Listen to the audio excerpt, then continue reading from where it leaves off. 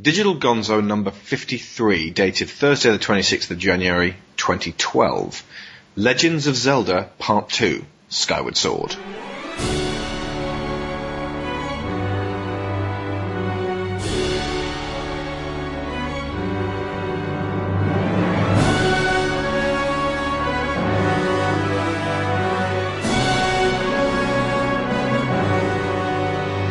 I was just impressed at the way that your sword tracks in your hand. No one's really mentioned it so far, but the fact that when you're standing there, ready for combat, and you sort of wave the sword around, not even like, waving it, just like turning it in your hand, and it tracks and follows you, and you feel very connected to Link as a result of that. It made combat far more like a puzzle at any given time. In the fights where you really have to slash one way or have your sword turned one way, you have to really pay attention. The first time, this is not really spoilers, but the first time that you fight the big bad guy, Garrity, and he can catch your sword, and you have to either jerk it out of his hand or, shake away, or, it really does feel like you're holding that sword and that you're responsible for what's happening with it on screen. So that was incredibly impressive, and it would not have had the same impact pushing a button to do that at all. Where you're attacked by hundreds of the moblins, and you have to hit them with the sword. And it's all one-shot kills, but when you're just carving your way through these hordes of monsters, it really makes you feel kind of powerful and heroic. That was lifted from Wii Sports Resort. Almost every single game in Wii Sports Resort is there. Like, the bird is the motorsports, bombs are the bowling. Like, the penultimate boss battle was the sword fighting mode. Yeah. In terms of knocking off the platforms. And I didn't mind that too much. I can kind of see why they've done that, because the whole point is, as much as this is meant to be a game for the core, it's also meant to be the game that introduces Zelda to the mainstream, the ones that... The gamers that Nintendo have attracted this generation. It's meant to be something to appeal to them as well. And by introducing stuff that they've already essentially done was a great idea. The problem was that they didn't focus on what makes Zelda Zelda, rather than making it welcoming to everyone else. I used to watch the, I think it was the Wii adverts. It's partly the Wii adverts for this one, but then when the Wii originally came out and they show the person really getting into the sword fighting, and you can hear the sound effects and you just see him properly doing slash, and I think, I am never going to do that. I'm never going to stand up and act like I'm actually sword fighting. This one I actually did. This one I was actually proper kind of, had the stance. I was holding my arm in front. The shield, you can just, flick your nunchuck and the shield will bring up, but I'm actually holding my arm in front of me just in case. I'm actually doing it now as I speak. I wanted to stand up and do this on my feet the whole way through, but I got tired waiting for the tutorial to end. Oh, it didn't. It's a game that you desperately want to love, but it just constantly comes along and slaps you in the face. And that's what it feels like. You're sort of playing it thinking, no, this is really good. And then bang, slap in the face, take that. How dare you try to enjoy this game? Yeah, oh my gosh, so really negative, and this is the like bit, isn't it? Did anyone ever spend any money on underwater breathing potion? What a waste of... Or stamina potion, or any of the others. The only time I actually needed underwater breathing potion, I couldn't go and get it. Yeah. It was underwater. What's the opposite to immersive? Unimmersive? I feel like this game finished a lot stronger than it started. Maybe it was just because I was getting over the initial disappointment and things I was frustrated with, and just moving past those and starting to see what was good about the game. But I know I was enjoying myself more probably during the second half of the game than during the first. Somebody suggested on my Twitter feed they'd like to see a Link who doesn't get told he has to go out and save the world until he's middle-aged. That'd be interesting. What else do I want to see? I'd like it set in the future. Online multiplayer. No. I genuinely loved it from start to finish, minus the gripes. Daniel, thank you so much, not only for coming on, but staying up till, 4 a.m. to finish this thing? Roughly. Oh, sorry, Dan. No, it was alright. Not only had I said that I was going to do it, but I was also determined, I'm getting this done tonight, I don't care.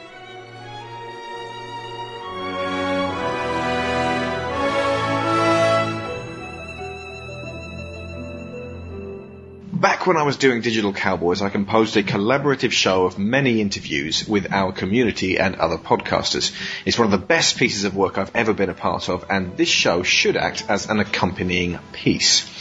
This was an important game for Nintendo. It marked what may be the final big in-house title for the most successful console they've ever put out.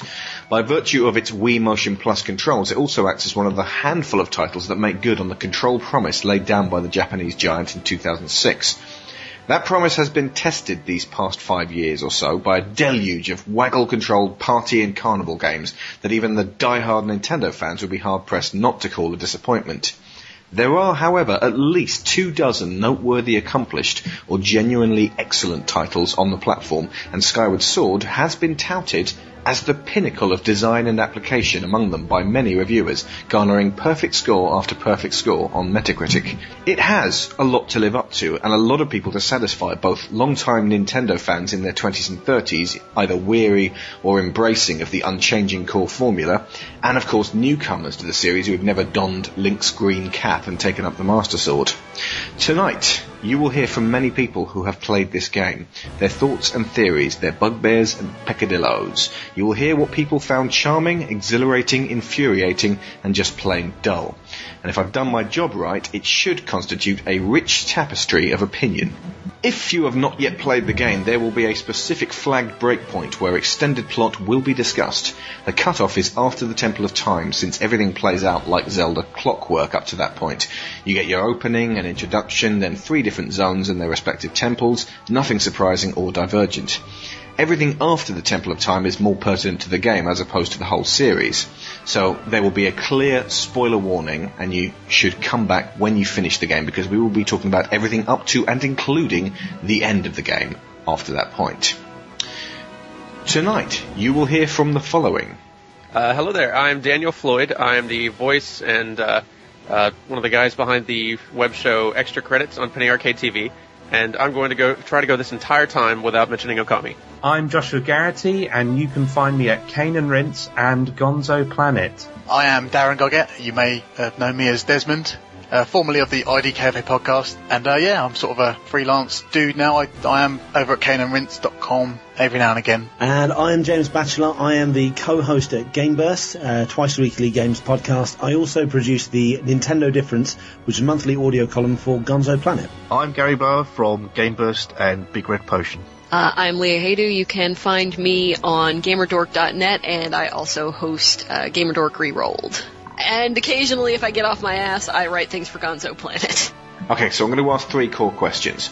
1, what about this game makes you happy? 2, what about this game makes you unhappy? And 3, what would you like to see Nintendo do with the series in the future?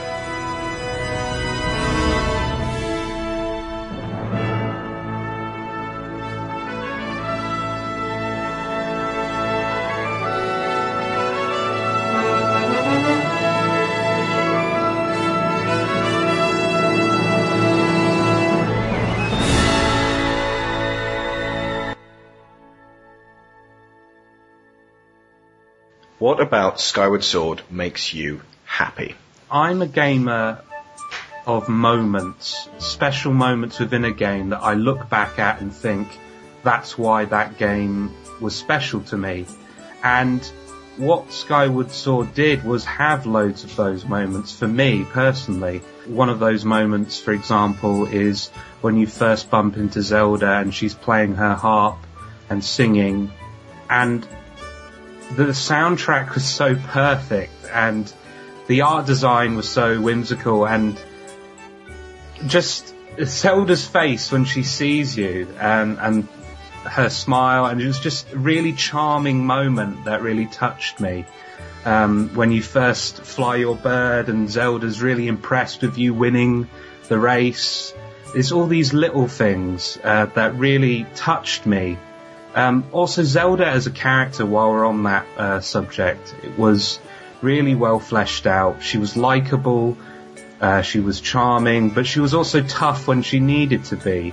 And I've never before in a Zelda game has saving Zelda been my primary motivation for actually completing the game. Before it was just, I want to, have fun and oh, I want to sail the ocean, or oh, I want to fight big boss battles. But in this game, I wanted to save her because I cared about her. Also, the main antagonist, I cannot pronounce his name. The Demon Lord, I'll just call him for now. Garahim, something like that. He was kind of a nice change of pace for a villain in a Zelda game, because Ganondorf's quite intimidating and big and powerful, whereas he wasn't intimidating. He was more unsettling and creepy, which I found really quite interesting. Also, I mentioned it before, but the soundtrack is absolutely spectacular. When you go to the title screen and you hear Great Fairy Fountain, but fully orchestrated in a way that you haven't heard it before, it takes you back to the previous Zelda games and all the fun you've had with them, and visually I think it's possibly the best looking game on the Wii.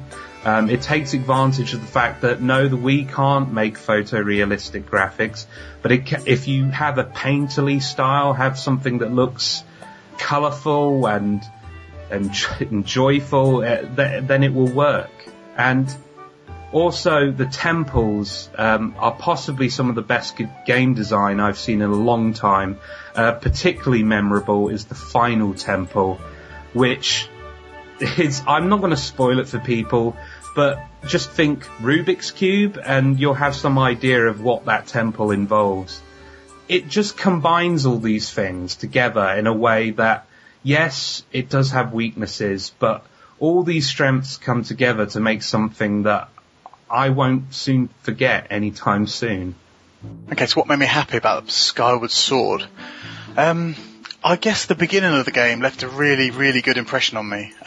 While it was really, it's not really stretched out. It is long, but I feel it's kind of necessary for the setup of the entire game and the pace the game sets, because it took about 40 hours for me to finish. So to have an hour and a half inside the Skyloft, it sort of really sets the tone for you as Link and your friend Zelda, which we've never seen before. We've never seen that connection. But sure, they've always met and they've gone, oh, Link, oh, Zelda, hey, yeah, oh no, I've been kidnapped. Now it's like they're like friends, and there's a little bit of sexual tension there with Groose as well. He's a bit jealous. I think his name's Groose, and yeah, and there's this little like dynamic going on between these three characters, and then Groose's like little sidekicks who think they're all rough and tough and hard and stuff.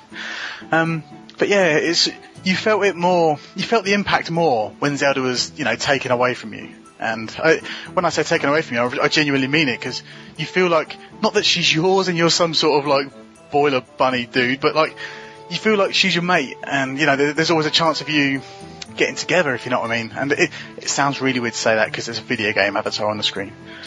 But yeah, the opening area, while Skyloft itself doesn't leave a massive impression on you as a village. Okay, so Skyloft itself isn't an impressive town to run around in, but the stuff that happens within the town really gets you connected to the world.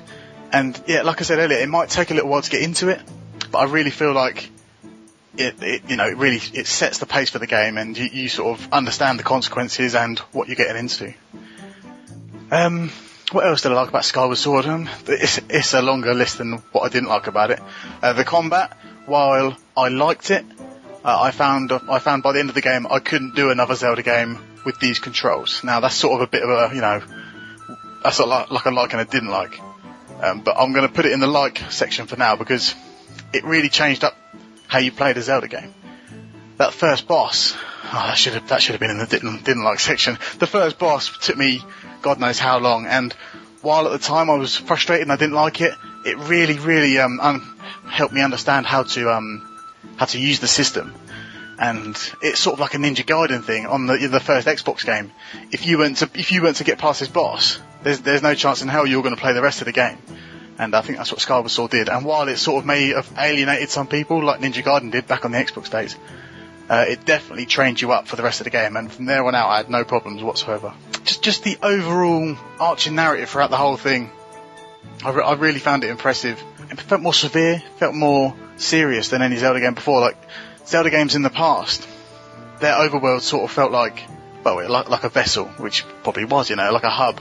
Whereas now with Skyward Sword, it genuinely, the whole thing feels like a big world, as opposed to, this is the blob in the middle, and I'm going down the branching paths. It genuinely felt more of a cohesive world. The soundtrack is genuinely one of the most exciting things about the game. And, that's not to take away anything from the gameplay and the exploration and stuff like that, but to have a genuinely dynamic, orchestrated soundtrack from start to finish was just something I've never heard before in a Zelda game. And they obviously remixed various themes from older games, and they added new ones, and it manages to not completely remix what the game's about, which I know is what people were expecting from the series. They're like, oh, Zelda hasn't changed enough, and that's why I don't play Zelda, and that's fine. Like, I feel like if you're going to be a Zelda game, then you need to stick to the Zelda traditions. Well, sure, you can mix things up, and I feel like they have in Skyward Sword. You can mix things up, that's fine, but don't stray away from what makes Zelda the core fundamentals of Zelda, which makes it great. And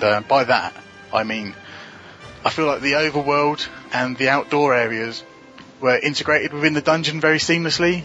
There were times where you'll get a key item out in the open world, and rather than in a dungeon.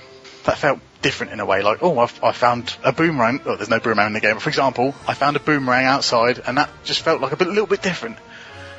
And yeah, I like the way they structured the dungeons. They weren't, when you were getting in there, you weren't too sure how big they were going to be, whereas before in a Zelda game, you were in it for the long haul. And I feel like now they've sort of integrated the open door sections, the outdoor sections, in with the dungeon, and it doesn't make it so obvious that you're in a dungeon for an hour. You might spend half an hour outside and half an hour inside, but together they combine an hour dungeon. And I think by doing that, they've tricked you into thinking that you haven't done an hour's worth of gameplay. Just little things like that just sort of make the game a bit more interesting than what I thought, to be honest. I think the biggest thing, and this is kind of weird for me, but the biggest thing that really struck me about Skyward Sword was that it is literally the first game on the Wii that I have played that made me want to use the motion controls.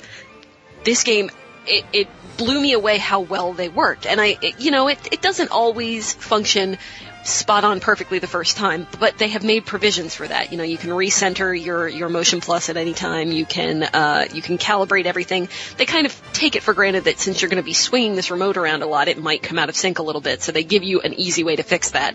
But in everything that you do, in the fights where you have to direct your swings, in flying the bird and then later on flying your little beetle, you have to tilt your Wii remote in a specific way, and that all works just so well. I really love the bow and arrow part, where they actually kind of pull it like you're doing a bow and arrow. You pull back your nunchuck and then let go your Z button there. Is that the Z button? It's the C button if you're using the chuck.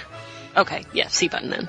Being able to mime those motions and have them work and have them show up on screen like they would if you were actually completing these motions. It doesn't work that way in a lot of other games, in any other games that I've played. And I mean, I've heard a lot of people get really up in arms about Wii Sports Resort, which I've never played, so still, kind of applies for me that this is the only one. But I think that's the thing that's really stuck with me the most. And there's tons of other stuff. Like, being a Zelda fan myself, I really enjoyed the story as well.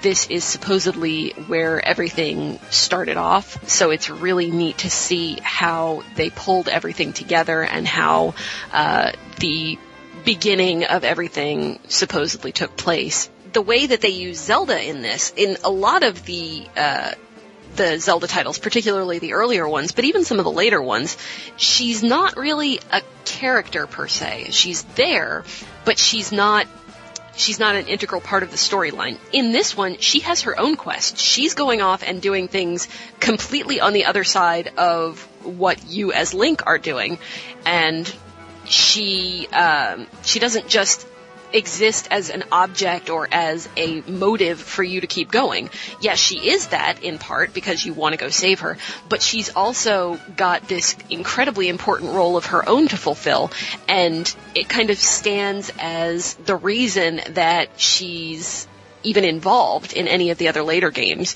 So you've not only got the setup, you've also got the setup for her as an actual character and as an important thing to Link and to this entire world. So I really, really, really enjoyed what they did with Zelda like that. The art style is absolutely fabulous.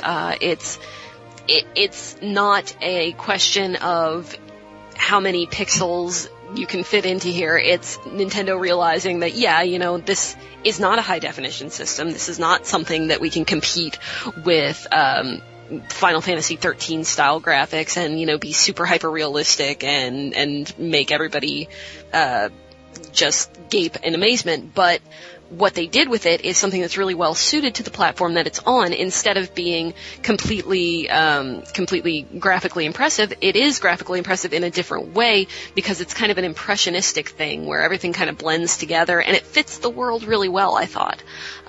It makes everything look kind of fairy tale-ish, which is really what you want in an origin story. This is a fairy tale. This is the fairy tale of Hyrule, and it's not Hyrule in this, obviously, but it's kind of the fairy tale of how all of this got started. So I felt that the art style really did suit it in that way. So let's see. Talked about Zelda, talked about controls. The temples are occasionally frustrating, but ultimately rewarding. That's not a problem that a lot of people have, and something that has never really gotten to me has been that the Zelda formula is pretty much the same from game to game, and it doesn't change a whole lot here overall. But what they have done with it and how you don't just go from temple to temple to temple, but you go to a temple and then you come back to that temple later to do a different run through almost, isn't exactly what they've done before. Yeah, it's pretty close, but I kind of enjoyed that as well. The side quests actually were pretty neat as well. The side quests themselves, like the actual conceits behind them, where, hey, can you go pick up a crystal ball for me? Hey, can you go do this completely menial task and take time out from going to save the world? Yeah, okay, the setups behind them were not so great, but the side quests themselves I thought were actually kind of cool. Some more so than others, but I really enjoyed that there was a reason to keep doing them, because you could keep collecting these gratitude crystals, and eventually I actually did all of them, so I got the demon guy back to his human form, because I kept wanting to do that. And the upgrade system, I almost forgot to talk about that. There are ways that you can get things to make your weapons and your armor, or not your armor, I guess, but your weapons and your gadgets better. And you can get treasure badges that will make things drop faster. But some things, there's not a whole lot you can do. Like, there's one in particular, I think it's the bee larva, that you can only get in like 3 different places throughout the game. So you just really have to either farm for it or pay attention. But you don't have to do the crafting stuff, but you're going to have a much easier time if you do the crafting stuff. There's an insect hunting mini game that you can use to get ingredients to make better potions. So that kind of appealed to I really like to collect things and will sometimes obsessively seek them outside of my personality. But by the end of the game, I had all of my gear completely upgraded. I had awesome potions going into the last fight. And, again, that's stuff that I didn't necessarily have to do, but I really liked what they did with the crafting system, so that it was kind of a side thing. That's something big for me, is that I don't usually like it if games push something like that down your throat. Like, if you have to upgrade everything in order to even have a chance at survival, that pisses me off. I hate enforced collectibles, because it's just, it takes something out of the flow of the game for me. But with this, you didn't have to collect anything if you didn't want to, but you were going to run across stuff anyway, so it kind of led you into it if that was something that you were into, which, as it turned out, I was. So I really, really enjoyed the collectible system as well. Of course, the music is always amazing in Zelda games, and this one's no exception, so that made me happy. I always enjoy, even from the little pixelated tunes, I get happiness, but the orchestrated ones are so much better, and this has that. So I was happy. I found Skyward Sword to be quite an arresting game to look at. I thought it was beautifully done, considering the limitations of the hardware it was on. You got the old cliche of it's on a Wii, so it must look rubbish, but I thought it looked sumptuous and colourful, and even though it's not high definition, the art styles just made it stand out compared to a lot of adventure games on other platforms. It doesn't have that kind of muddy, undersaturated look that seems to be the trend at the moment. I thought the initial story was engaging, and I know a lot of people didn't like the opening of Skyward Sword. They found it quite slow, but I actually really enjoyed that. I thought it was nice to have that gentle beginning to the storytelling and quite an emotional story, I thought, to start with as well. You know, the sort of a little bit of sexual tension there, which is not something you come across too often in a Zelda game. I still think it, you know, even though I've not finished it, I still think it is a very pretty, beautiful looking game. Foggy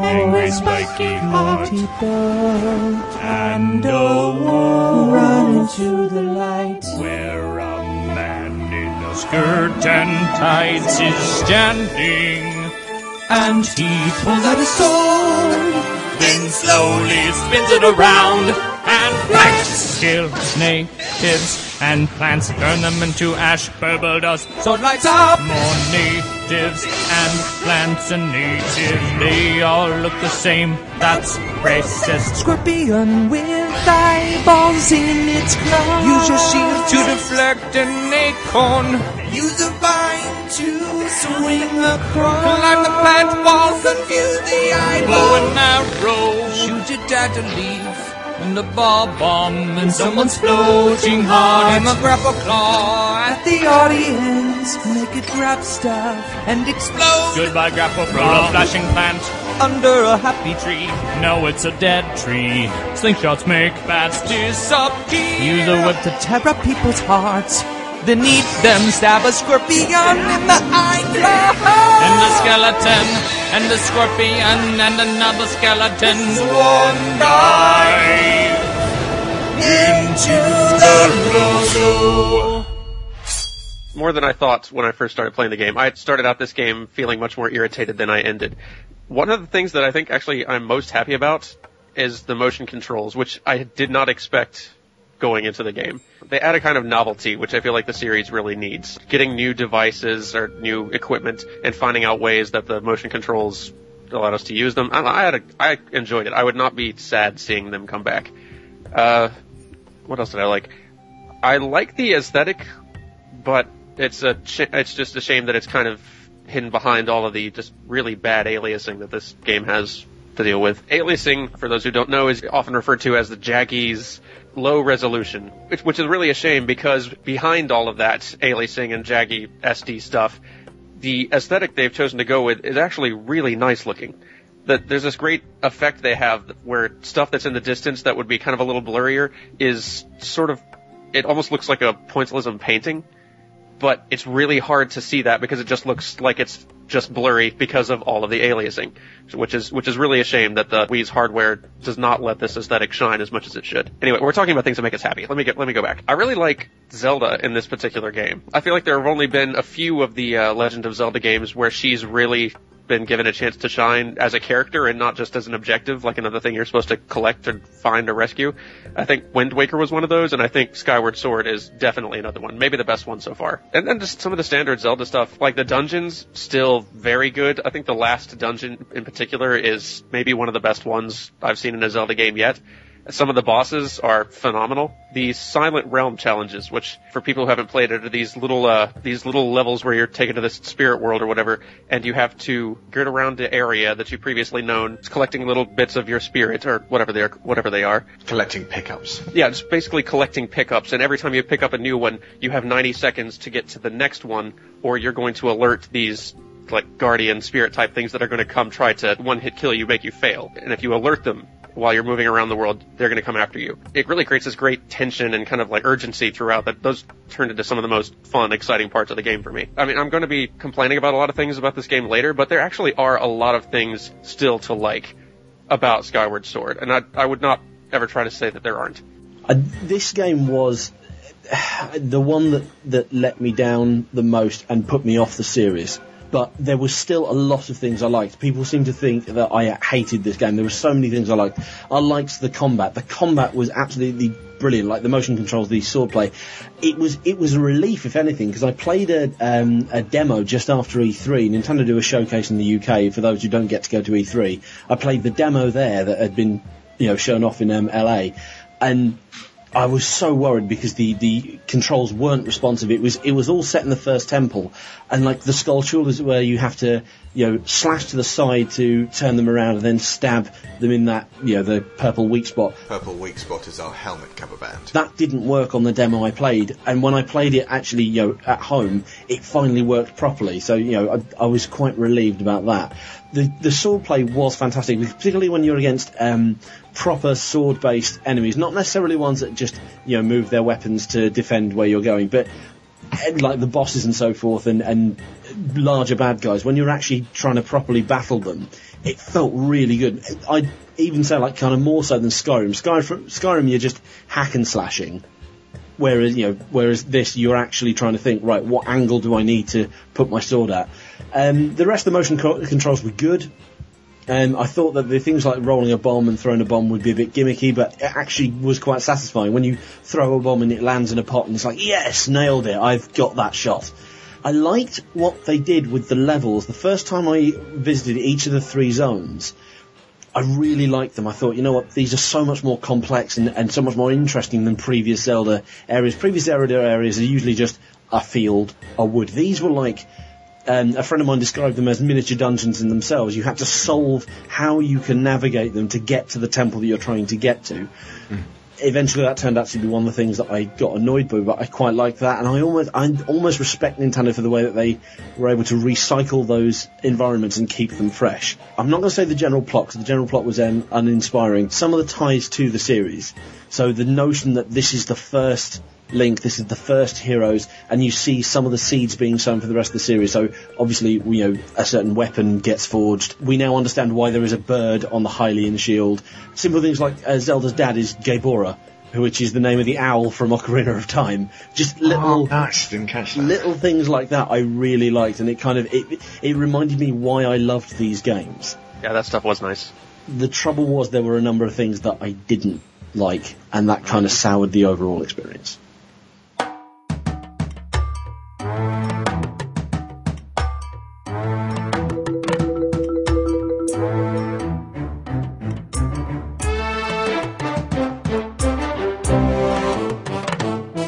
What about Skyward Sword made you unhappy? It's a bit inconsistent in terms of design. What I mean by that is it feels like it's trying to be accessible to people that aren't maybe familiar with the franchise, but at the same time, its temples are some of the most difficult and puzzling temples in the entire franchise. It's like it's trying to aim at both audiences at once, and it kind of gets a bit confused about who it's really targeting. I think that's where it really falls down. Also, Fee is very, very patronising. She treats you like a small child, which annoys me. She's more annoying than Navi, which is saying something. And also, the swimming can go away. Please do never have motion control swimming in a game, ever. Don't do it. It was frustrating, it was never fun, just, no, bad. I've played quite a lot of Zelda games, and most of them I really enjoy, but I really didn't like Twilight Princess, and I'm wondering whether it's the same issues I had with Twilight Princess or not, but I just found it had these obscene difficulty spikes. I enjoy the sort of ebb and flow of a Zelda game. I like the structure, I like the fact I kind of like the uniformity, which is again something people criticise. You go somewhere, you do something to unlock a door, you go in the dungeon, you clear the dungeon, you come out and you go and do something else. And it's a fairly linear story, sort of peppered with side quests. And in other Zelda titles, I've really enjoyed that aspect of it. I mean, in particular, in Wind Waker and probably my favourite of recent years, which was Spirit Tracks, which I really enjoyed.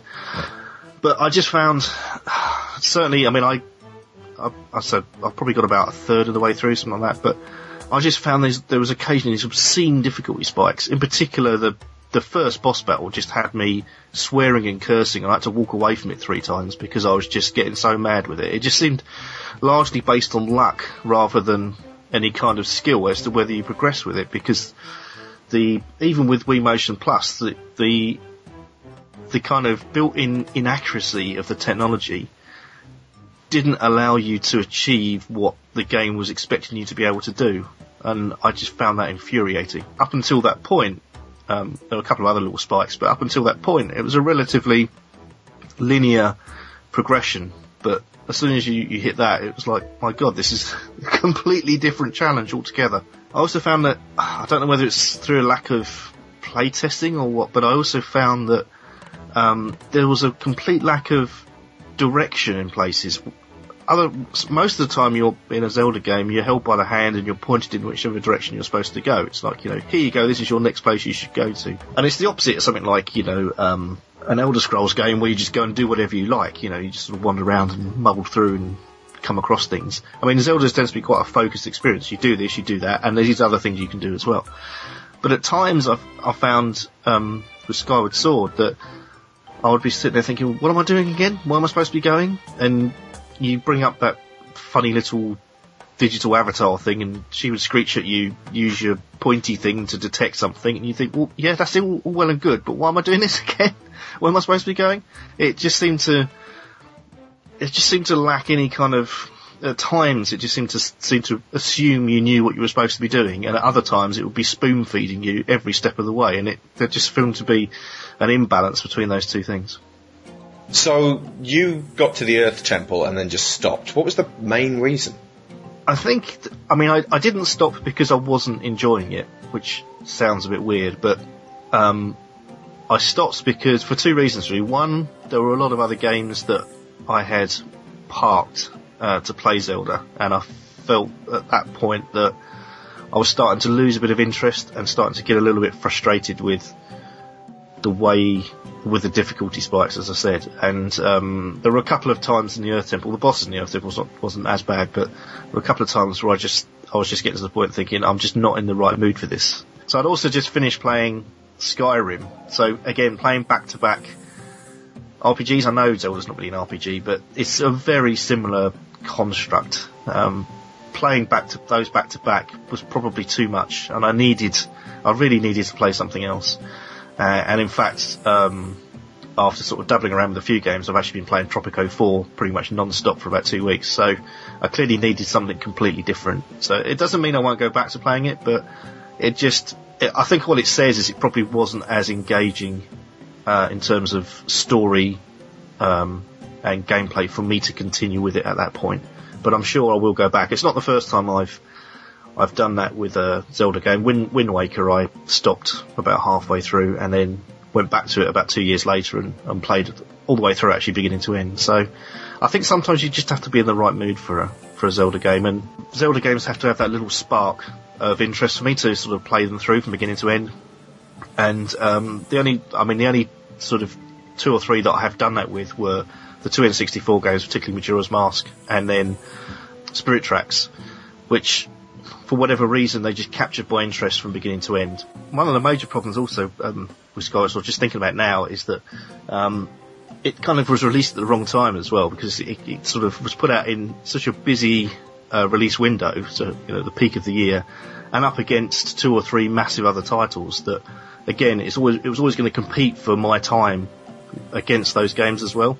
And I think that's been a mistake with several of the significant Zeldas over the past few years, and probably another reason why myself and probably others like me will either play it again at a later date, or will drop out halfway through now and never go back to it. I have trouble with the fact that Nintendo seems to assume that every time you pick up a Zelda game, you have never ever played a Zelda game before in your life. I really wish that there was some kind of option to say, yes, I have done this before, I know exactly what I'm doing, you really don't have to teach me how to Z-target something, I'm aware of how to speak to people, I'm aware that eventually I will have a sword. It would just be nice if they would not necessarily assume that, yes, you've played a Zelda game before, but at least give you the option to not be completely treated like a moron or a brand new person to gaming every time you step into a Zelda game. Also agree that Fi or Fi or however you want to talk about her, she can die in a fire. She really, really bugged me because it's the same thing. Everything she says is like, you've never seen this before in your life. Every time you pick something up, it's, I have never seen this object before in my life, but you are going to tell me exactly where it goes in my inventory and exactly what it is and why it's important or why it's not important in some cases. Yeah, I know that's an amber relic. I know they're very common. I have 90 of them. Thank you. You can stop now. So yeah, it's that. I find the complete lack of belief that you can actually learn anything from previous Zelda games, or in fact from this Zelda game, extremely annoying and something that I really wish Nintendo would have figured out is obnoxious. It's a strange situation with Skyward Sword because people want the game, the whole Zelda franchise to evolve into something that they can't even comprehend that they want it to be. So what made me unhappy with Skyward Sword are things that I weren't really expecting to be in the game in the first place. For example, the upgrade system in the bazaar. While the music in the bazaar and the actual look and feel of it was great, I feel like the things inside there weren't really necessary. And while you could go in there and upgrade your bits and bobs, and your shield and your beetle and stuff, I didn't really feel it was necessary for the progression of the game. So when I walked in there and I realised I could upgrade my beetle to a faster beetle, I thought to myself, well, what's the point?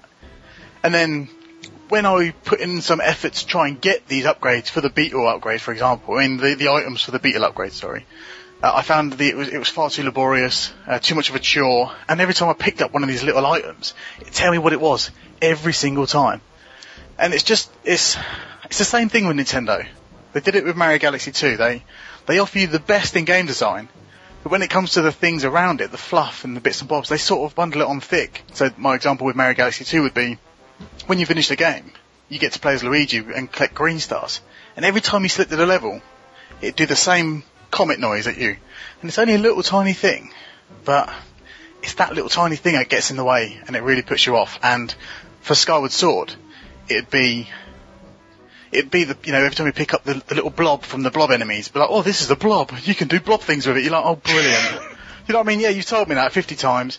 And it goes into the inventory, and you can see that you've got 49 of them in your inventory. You're like, oh, okay, I'm not 4 years old anymore. Like, Nintendo needed to put some sort of, how well versed are you in the English language? Very well versed. Might not sound it, but I am. And, I don't need to read these things over and over and over again. Could have done away with me going back to the same 3 areas. I know they expanded upon it each time we went back, but I felt like they shortchanged me in surface area by going back to the red column, going back to the yellow column, back to the green column. It's just like, how about we have a blue one? Like, you know what I mean?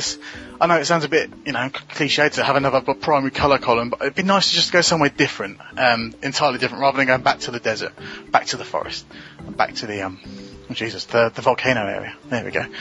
So if there was another thing I didn't like about Zelda Skyward Sword was the swimming, and this sort of links into the repeated nature of the locations that we went to. There was the swimming by itself wasn't very satisfying, especially when you compare it to the rest of the game's control scheme. And then you get to the one point in the game, and you're forced to swim.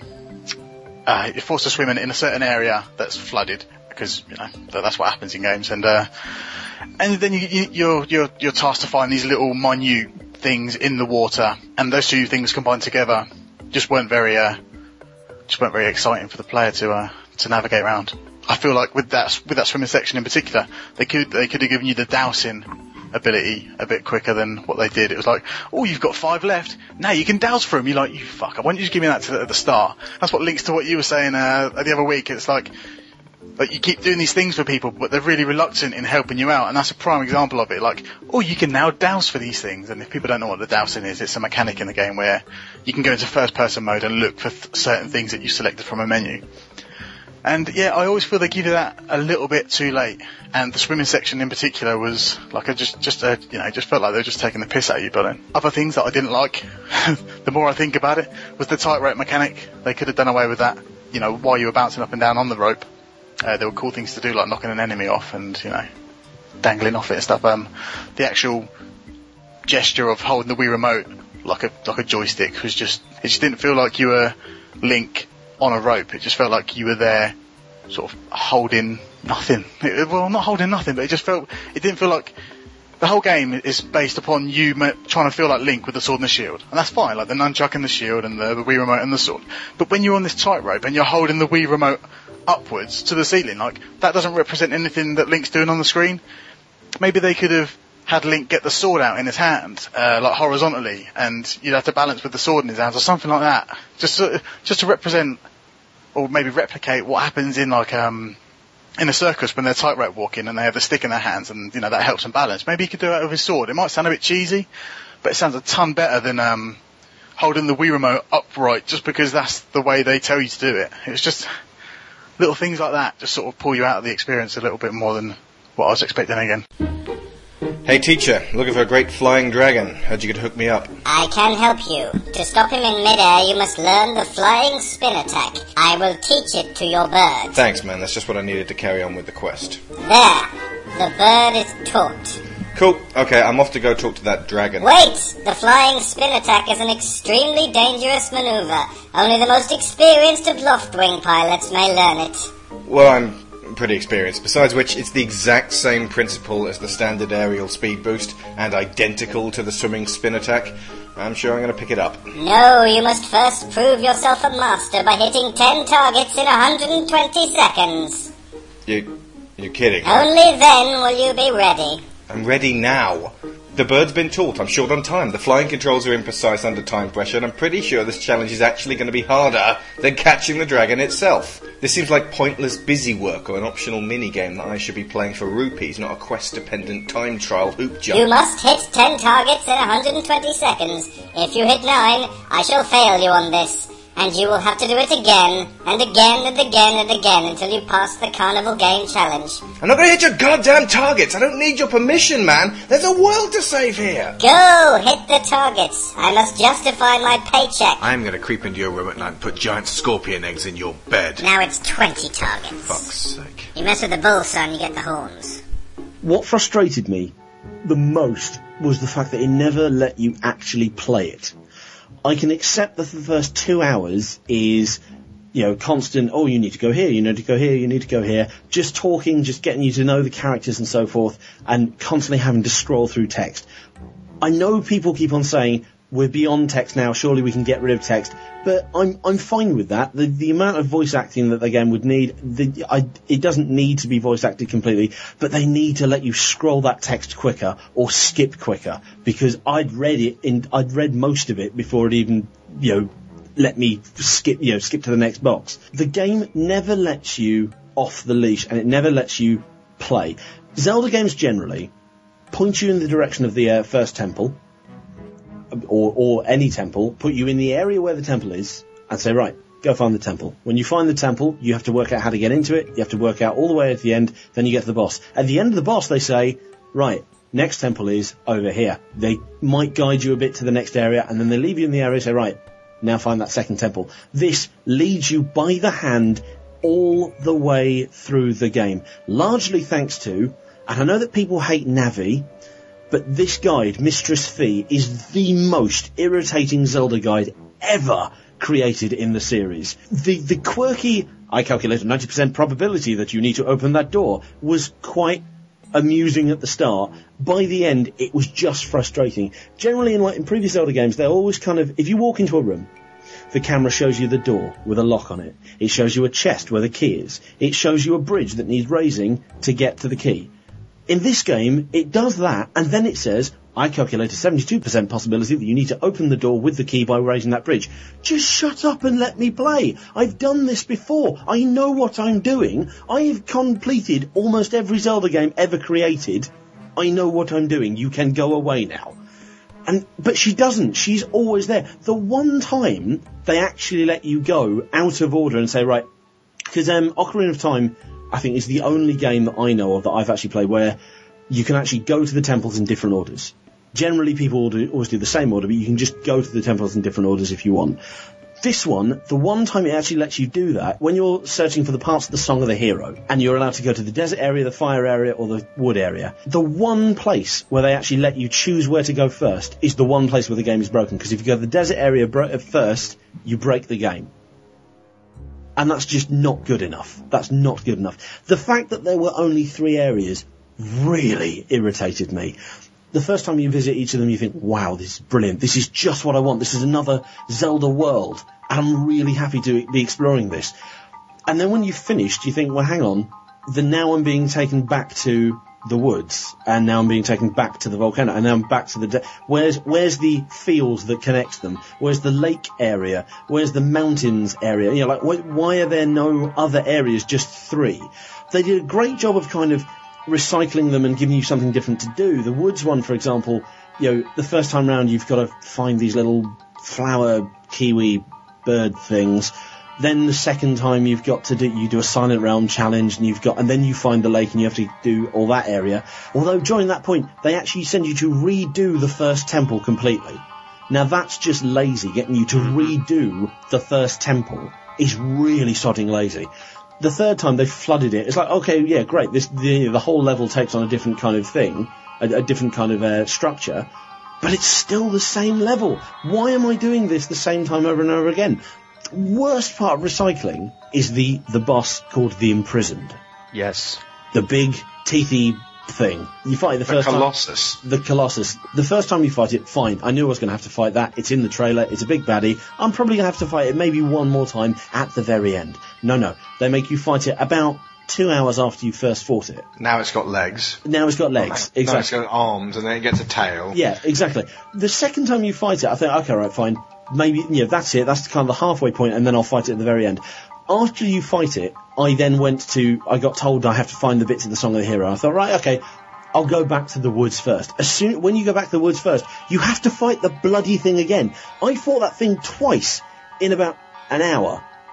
And all of the time, it's the most annoying boss battle ever. You can't catch up to the bugger because it runs the stamina meter. What the hell was the point in the stamina meter? It's ever so slightly less than you need. Always. Yeah, exactly. Like the original Grand Theft Auto 3, it always seemed to be getting exhausted just when you needed to be running. Exactly. You're supposed to basically relay between the little green stamina boosters. Yeah, but even when you do, the top speed of him running isn't fast enough to catch up with the Imprisoned as it wriggles up the hill on its belly. The joy of a Zelda plot is that there reaches a point where you really understand what the game is about. Ocarina of Time, you're a young boy from the forest, you're sent to meet the princess. The princess says, I need to get you to get these 3 stones, and then we can stop the evil bad guy getting the Triforce. At that point, when you have the 3 stones, he actually gets the Triforce, and you go travel in time 7 years to the future where the world is ended, and it's like, this is the game. That was just the warm-up. This is the game. You now have to rescue this world from the clutches of this evil man. Wind Waker, you have to go around and get the pearls from the dungeons to raise the Temple of the Gods. There, you are told that actually the Great Ocean hides something underneath it, and the whole perspective of the world changes. There was never that point in Skyward Sword. The plot never really got going. To start with, you're just chasing Zelda, but you never catch her. Then you're sent to get 3 things, but you don't know why, just because you've been told to. Then you're sent to get 3 more things, just because you've been told to. And then at the very end, they actually say, right, this is what it's all about. And when they tell you, it's like, well, I kind of gathered that. That doesn't really change anything. It's so uninspired. You don't feel like you want to save this world. The side quests annoyed me because a friend of mine said, you will love this. It's just like Majora's Mask. A central town, central characters you spend a lot of time with, and you're helping them with their problems. And I thought, that sounds amazing. I'm well up for that. A combination, I already viewed this game as a kind of combination between Wind Waker and previous Zeldas. If it's a Wind Waker Majora's combination, there you have that formula there is my perfect Zelda game. So I went and helped the people. In Majora's Mask, you help a little girl who's brainwashed by aliens, a man who gave up his business for fame and ended up bankrupt and had no money. A mayor who's struggling to, calm a city that's worried about, the moon crashing. A couple that are engaged, the man in the couple has been cursed and can't see his fiancée just as the world is ending. Such really personal, deeply emotional problems for you to solve, and you feel gratification when you bring these people together. In this one, I was buying a stamina potion for a nerd who's trying to work out so he can be like me. I was dusting someone's house. I was trying to find a rattle for a baby so that she would shut up and sleep. And I was finding a crystal ball because the fortune teller dropped it off the skyloft. And it's like, this is not side quests. This is doing chores. And I'm told there are better quests, but I didn't find them. The bit with the crystal ball, I mentioned this on GamerDork already. I had spotted what would probably be a replacement crystal ball way early in the game. You know where you ended up getting it from, outside the fire temple. I didn't do it in the end. I did not bother in the end. I figured it out and I thought, right, okay, I'm going to get that crystal ball. Just whatever the hell you do not tell me where it is, because I want this one thing to be a thing that I got from my own, remembering stuff. And they fucking told me. They were like, you should probably go to a really hot place. Exactly, and that's my point. It leads you by the hand in absolutely everything. It doesn't let you work things out for yourself. Required. No, absolutely. You can play this game. It can play itself. You just happen to be there. It's almost like those theme parks where you go along and the animatronics are working and you just press a button to start them up again. You're not actually doing anything. You're just pressing the button that activates the animatronics and activates the display. You're not actually taking part. You're not interacting with it. And that is what irritated me the most. And yet, the fact that some of the puzzles or some of the sections were so frustrating and actually really quite tricky, to me, was not in line with the hold you by the hand, treat you like not only a child but a remedial child the whole way through. It was like, surely the people that they are expecting cannot cope without having their hands held could not beat those two final bosses. Yeah, the whole game kind of felt like it was padded out. There was always something else that you had to do, not because it was trying to keep the gameplay fresh, just to stop you from progressing too quickly. So the woods specifically, when you go to the woods, you can't just go to the next temple and find the first thing you've got to find. You've got to do a Silent Realm challenge.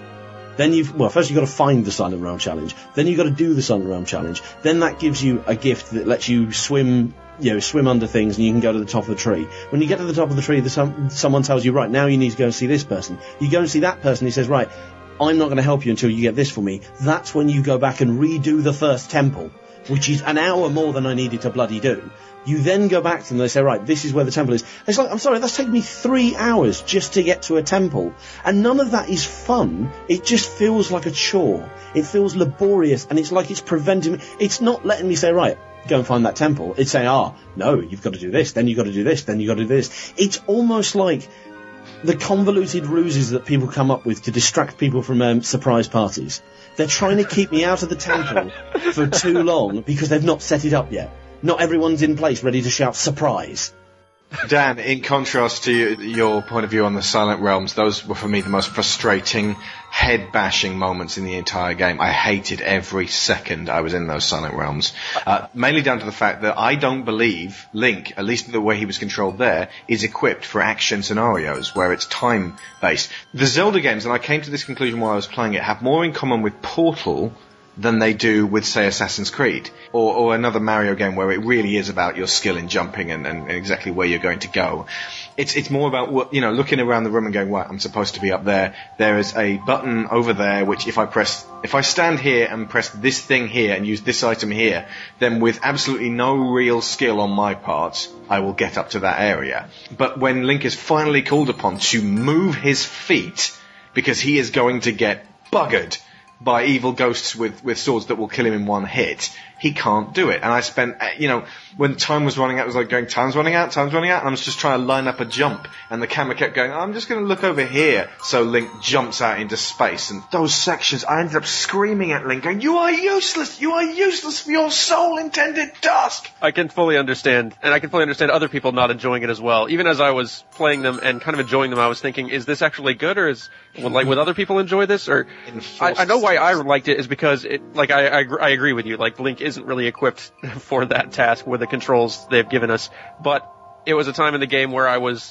my attention was 100% there, and there was that sense of urgency as, oh man, I'm running out of time, I need to hurry, this is a tense sort of moment.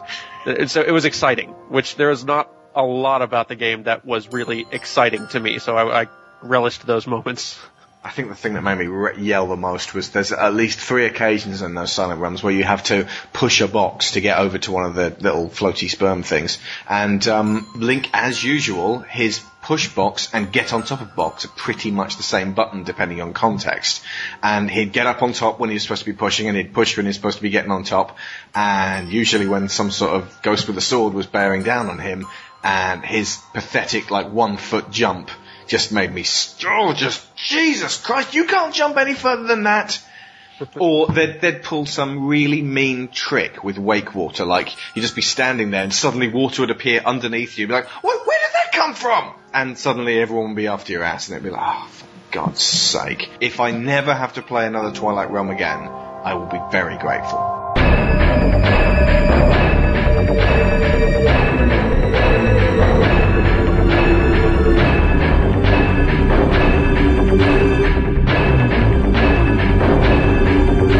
The world disappointed me. I've already said I was disappointed by the 3 areas and how they were recycled, but the fact that they weren't connected to an overworld annoyed me. I know the sky is meant to be an overworld, but it didn't feel as connected to the bits below it as, say, a Hyrule field was. The whole point is that Hyrule is meant to feel like one world, one seamless world that you can just go and explore, and it's all connected. There was no sense that any of this was connected to each other. As far as I'm aware, those 3 areas could have been completely different nations, let alone just bits of Hyrule. But even if they'd just given you a door that you could open in each area to exactly. Do you want to get through to Lan area? It's something like Metroid Prime. Metroid Prime was brilliant because it only had 4 or 5 areas. It didn't actually have an overworld, but there were doors at the end of each area that linked to 1 or maybe 2 of the other areas. Would have given a sense of spatial wholeness. Yeah, that's what they needed.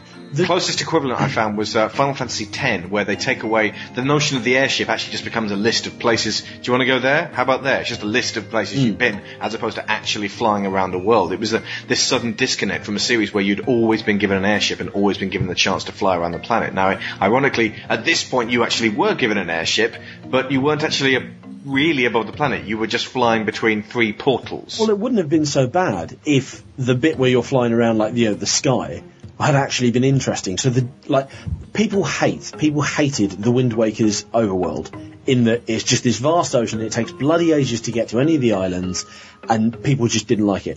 I loved it because as you're travelling, you're always discovering something new. There's always an island with a treasure chest, or a pirate ship to battle, or a reef that you've got to navigate to get to the middle, and then there's another treasure chest.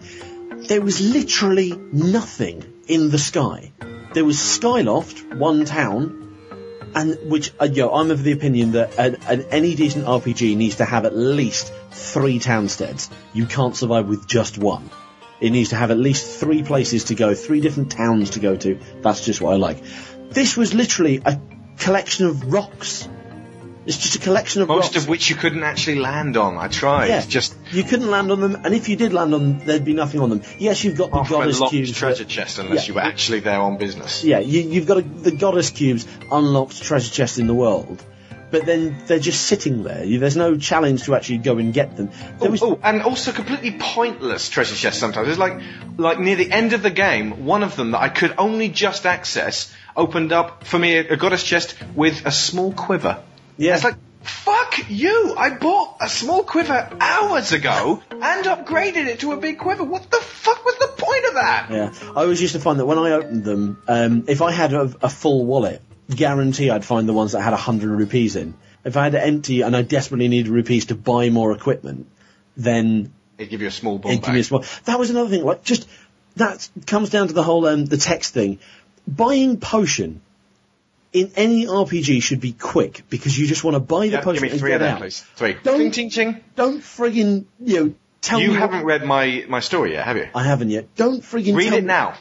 What's it? Where is it? What is it? Go to Gonzo Planet. It is called Orchestrated Restrictions. Kevin walked to his kitchen, bleary-eyed and still half asleep. He moved towards the kettle and made to switch it on. Fiona was sat at his dining table. That's a kettle, she said. It can be used for boiling water. Thanks, Kevin muttered. He flicked the switch and began putting together his morning coffee. 3 sugars this time. It was going to be a long day. You should probably think about going to work, Fiona said. Yep, Kevin replied. 8:30, same as every morning, but it's 7:45 now. I just want to drink my coffee. Fiona was silent, but out of the corner of his eye, Kevin could see her watching him intently. The morning sun was glorious as Kevin pedalled to work. The sky soared overhead, vast, clear and azure. He pumped his strong legs, feeling the wind in his face and smiling. Days like this made life thoroughly worth living. Fiona drew abreast of him on her own bike. You should probably think about going to work, she said. I'm on my way to work, Kevin shouted over the wind. I literally couldn't be going to work any more than I am right now. She fell silent again. Not hurt, she simply didn't have anything else to say. Same as every morning, Kevin stopped in at the deli just down the street from his office. Smiling at Gladys behind the counter, he gestured to the tureens of soup she had arranged, steaming on the counter before her. 2 cups of tomato to go, please, he said, gesturing at the gorgeous, thick and rich liquid. That's tomato soup, said Gladys. It's very tasty. You can put it in a cup if you want. I know, Kevin said quietly. Would you like to buy a cup for £2? I'd like 2, please, Kevin muttered. She stared at him blankly. Yes, he said loudly. She allowed him to serve himself, and with his cup now full, Kevin stared at the soup in his hands in sheer amazement. This lasted a few moments until he realised he'd drunk the same thing 15 times that week and popped the cup into his bag. Would you like my husband to put insects in your soup for an additional fee? She asked. No. Just the other soup, please. He stared at Gladys expectantly. She stared back at him. One eye was creeping towards the centre of her nose. A thin trickle of drool hung from her lip. They stood for some moments. Can I have my second cup of soup, please? Kevin asked. That's tomato soup, said Gladys. It's very tasty. You can put it in a cup if you want. Would you like to buy a cup for £2? Yes. Would you like my husband to put insects in your soup for an additional fee? Over in the corner, her husband was gibbering and shouting. In fact, the whole deli was a cacophony of bellows, whistles and guttural moans. Kevin backed out carefully, fully souped up. That's soup. I know. I've been taking notes as I was playing, and I wrote down a bunch of things that, as they irritated me as I played. But looking at the list now, they really all boil down to 2 things. And it's the 2 things that I would often mutter at the game under my breath as I played. First one was, stop wasting my time. The second one is, you think I'm incredibly stupid. Let's talk about the stupidity thing first. Like it's already been said, there is no way I could be to this point of the game if I was as stupid as you are treating me right now. If I was really as stupid as you think I am, I would have not made it this far. I would have accidentally strangled myself with this Wii cord and died. Nobody who is as stupid as you think I am has gotten to this point of the game. Why are you still treating me this? And it's weird how inconsistent the hand-holding is, too. Like has also already been said. It seems all the times when I actually know what I have to do is when they're hand-holding me along the way. And the times when I'm stuck, or there's a puzzle that's tricky, or there's some other thing that I can't figure out what to do, it's guaranteed the time they're not going to tell me. But really the thing that I think irritated me about this game from the very beginning, and I started getting past it, but it's still annoying me, was just the fact that I constantly felt like it was wasting my time. Like, weren't the guys at Nintendo boasting about how Skyward Sword was like the lengthiest Zelda adventure to date? I feel like I remember reading that somewhere. Yeah, they said that it was going to be 100 hours to complete it, and 30 just to do the single-player campaign. All right, what they didn't tell you was that they did not add hundreds of hours more of fun. They just added hundreds more hours. There is still the exact same amount of fun in Skyward Sword as there is in any one of the shorter Zelda games. There's just tons and tons of padding in between. There are so many pacing flaws on both the macro and a micro level in this game. On the bigger side, there's the long, boring padding between each dungeon that, like James said, isn't fun. It's just work. It's just, I have to go and travel to this other place and do this chore. Also, the slow text speed. Just that every conversation you're going to get into. I wouldn't mind the redundant hand-holding nearly so much if I didn't have to sit for 3 seconds per line. That just makes it infuriating the entire time. And oddly enough, the long cutscenes, it's funny thinking of there being cutscenes in a Zelda game because there's none of the voice dialogue or anything else, but you spend a lot of time in a cinematic, quote-unquote, sequence with just the text boxes going very slowly, telling kind of a little character story. And then the repeated fights with that imprisoned monster, there's just lots of things. The game does constantly feel like it is wasting your time. It's like it's trying to stall while it figures out something fun for you to do. Like a bad babysitter. Yeah, exactly, yes. You go find spark plugs in the garage. Really? Do I need these spark plugs? Oh yeah, you need them if you want to have lunch. The text speed is the thing that I think constantly, amplifies it.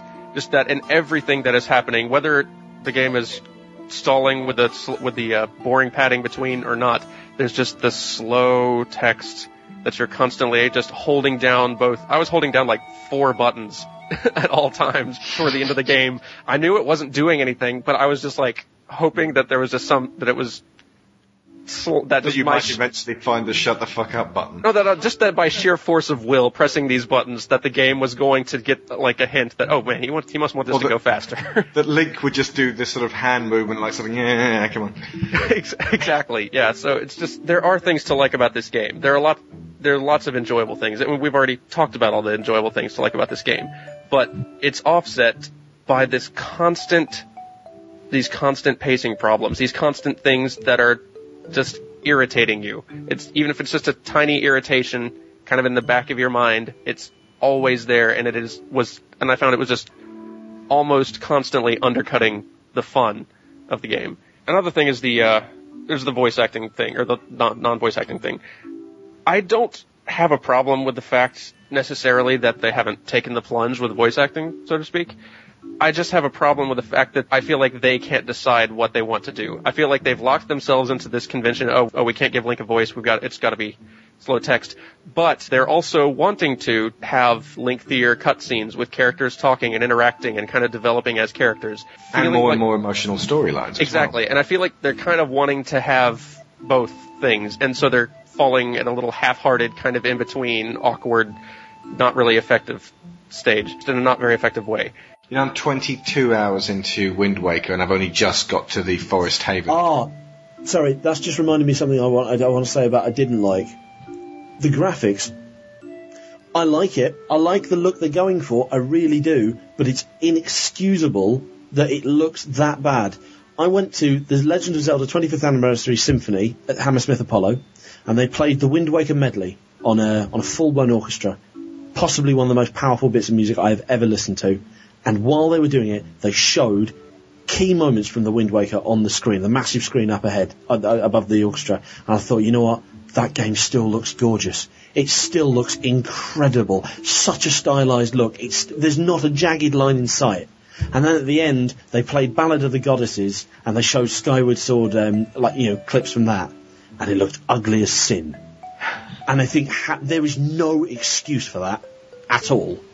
I am the most forgiving bloke when it comes to graphics. I, for years, have said that, it's about gameplay, not graphics. That's why I've got a Wii. Wii's it's fun. It's not about looking at HD and all. But it sure as hell doesn't need to look like that.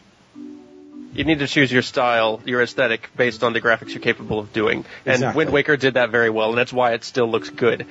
I really wish that the Wii could step up to what Skyward Sword's trying to bring, because again, I think, if you can see past all of the ugly, jaggy aliasing stuff, still, that touch with the pointillism painting, background, blurry stuff, that's a cool idea. I wish I could see that more clearly through this haze of jaggy edges. There is, someone has modded the ROM the emulated ROM of Skyward Sword. Someone's modded it to clear up all the aliasing issues and make it sharper. But then that shows how because they purposefully blur anything in the background, don't they? I took that to be not just a design choice, but to kind of make cope with what the Wii can and can't handle.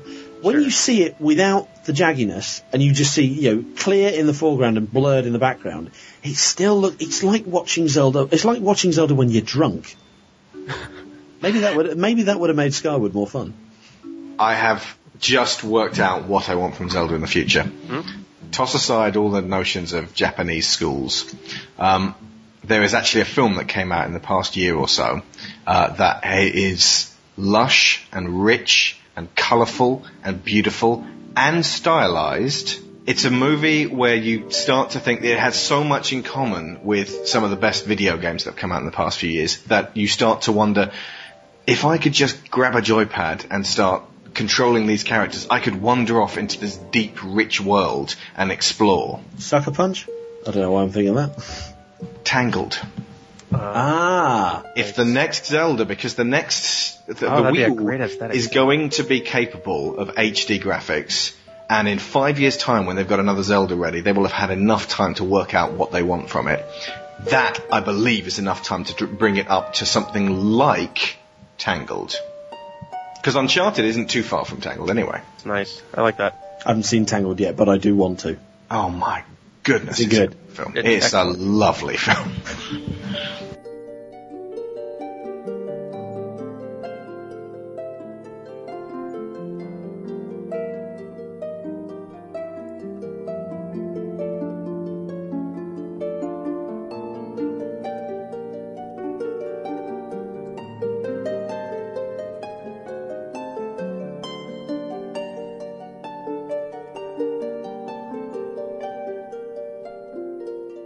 What are you hoping for in future installments of the Zelda series? Should I answer it as in what I don't want from the next Zelda game? No. What do you want? What I do want from another Zelda game?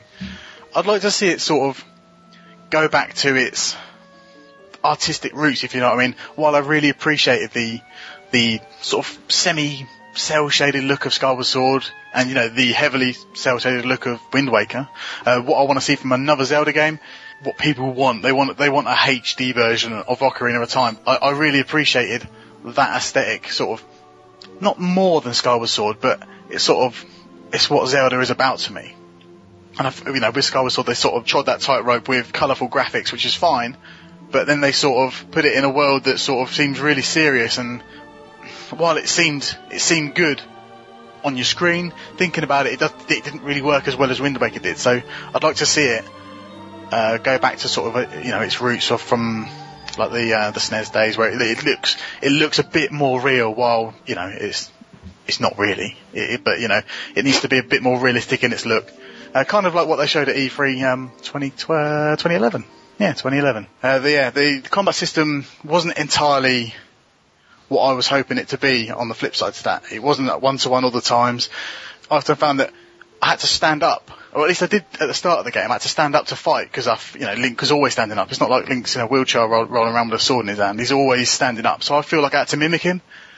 And there were times where I would sort of get really involved in the combat, and I'd get so involved that I'd whip the Wii remote, and the cord between the nunchuck and the Wii remote hit me in the face. I'm like, okay, this is mental. Like, I'm getting physically abused by the console, and it's it was a bit crazy. So I'd like to see them do away with that combat system now. They've done it, they've got it out of their system, and they've proved that they can change Zelda up by having a different combat mechanic, but none of this bonkers controls. It's fine if you want to give me the option to play with 1-to-1 motion control, that's great, but how about an option just so we can play with buttons? Because when it's 10 o'clock at night and I'm a bit excited for Zelda, I don't want to be stomping around my front room or bedroom and getting curious looks from people who are the next day who live next door. It's a bit weird.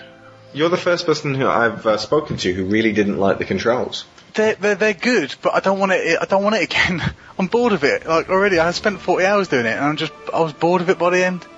I don't feel like they offered enough of what they promised. This is probably going back to what I didn't like, but like, they were like, yeah, 1-to-1, and you're like, okay, so people are just going to move their hands in certain positions and I'm going to chop it, and that's good for 20 hours, but then you're 40 and you're like, I'm like raving in my bedroom now, but it's like... I did 57 hours. Oh, you know what I mean? Like, apparently there's like 100 hours in there somewhere. Yeah, I think, you know, if you play it again on whatever, but yeah, the controls... Oh, that's what they mean. Yeah. The New Game Plus. New Game Plus, yeah. Yeah, so, while I appreciate what they tried with Skyward Sword, and I know they've already put on, like, news websites that we're doing motion control again, just give me the option not to. I just want buttons. I was more than immersed, or just as immersed, with Ocarina of Time 3DS as I was with Skyward Sword, and I don't think motion controls would, you know, help me get more absorbed into a Zelda world. It's fine to press a button. Interestingly enough, I mean, you know me in terms of how much I have bitched about the Wii over the years, hating on the waggle. But this is the first game I have ever played where I've actually gone, yeah, you know what, this the Wii controls actually work. For me, it did sustain over 57 hours, but I can see how, for a lot of people, they just get tired of going, having a rave up, as you say. Yeah, that's what I was doing, and it was just, it felt like the enemies were... Obviously, the enemies, not it felt like, the enemies were obviously designed for motion control, so it was like, oh, now my right hand's going to go up to the left, and you have to swing, you have to swing at me at this angle, and that's fine for this game. But how about, we go somewhere different with the enemy design? Like, because it just felt like everyone was raving at me, like, you know, like, little big fish, a cardboard box and all that shit at me. It was just like... You'll have to scan with the Wii U controller. Oh god, lift it up to the screen and see, that's going to happen, isn't it? It's going to happen. No. It can happen. Any other predictions, actually, for the Wii U? No one's made these yet. Predictions for the Wii U? Yeah, it's gonna have inventory management on that tab. That's gonna happen, and I'd appreciate that. I'd appreciate that. Yeah, I mean, it works fine on the DS. Yeah, which is essentially what the Wii U is, isn't it? It's a big DS. Other things that I'd like to see in a... Well, it's going to be in HD, isn't it? So, I mean, what are they going to do? They're going to make it totally realistic, or are they going to make it stylized, do you think? Well, if we go by that E3 little snippet, then, or, you know, screenshot. Oh, of course, yeah, no, actually, they did show that, didn't they? They had like a big spider in the background. It just looked, that's what I want from the next Zelda game. And I know it's called Zelda, but they don't necessarily have to stick with that. If you remember, they actually showed something similar to that way back at the beginning of the Cube, and it turned out to be Wind Waker. Indeed. So. And people went, no, we want the realistic one. And later they gave us Twilight. I know. I quite like the fact that maybe they can alternate, like, you know, have a Wind Waker style, have a realistic one, have a Wind Waker style, and, you know, they're both great. Now that Nintendo's catching up with what seems to be a HD generation, I'd like to see a fully rendered Link, you know, with a genuinely powerful machine on a HD TV, because playing Mario 3D Land, and I know it's only a 3DS, but seeing that with a really nice sharp screen and Mario running around this world that looks and feels familiar to what you did, you know, 20 years ago, but in glorious sort of HD and 3D, it really, it's what Nintendo fans want. It's really what they want. What I'd like, and I think it's going to be kind of game breaking into the degree where they probably wouldn't want to implement it at all, is physics. A sense of real world physics. Now, the reason they won't do that is because this game in particular, the Zelda series, was not conducive to play. It doesn't allow you to really experiment. There's one answer to every puzzle. There's one way to kill most of the enemies. And if you try going, well, I wonder what happens if I do this. Oh, I lose energy. That's basically, you get a rap on the knuckles each time. And no. What am I thinking of? Tell me what's written on this card. And eventually when you figure it out, you go, oh, okay, fine, yeah, cool. Yeah. But I'd like to be in a place where actually getting an item and playing around with it actually yielded interesting results. It does occasionally happen. Like things like using the dust bellows on the moblins. They go, oh, don't blow me in the face. But that's all they do ever. And you can't ever really do anything with them. I think what I wanted to do was be able to blow them off the edge and stuff like that. But it didn't really seem to encourage me to play. So there's a lot of stuff to do to fill your time not playing.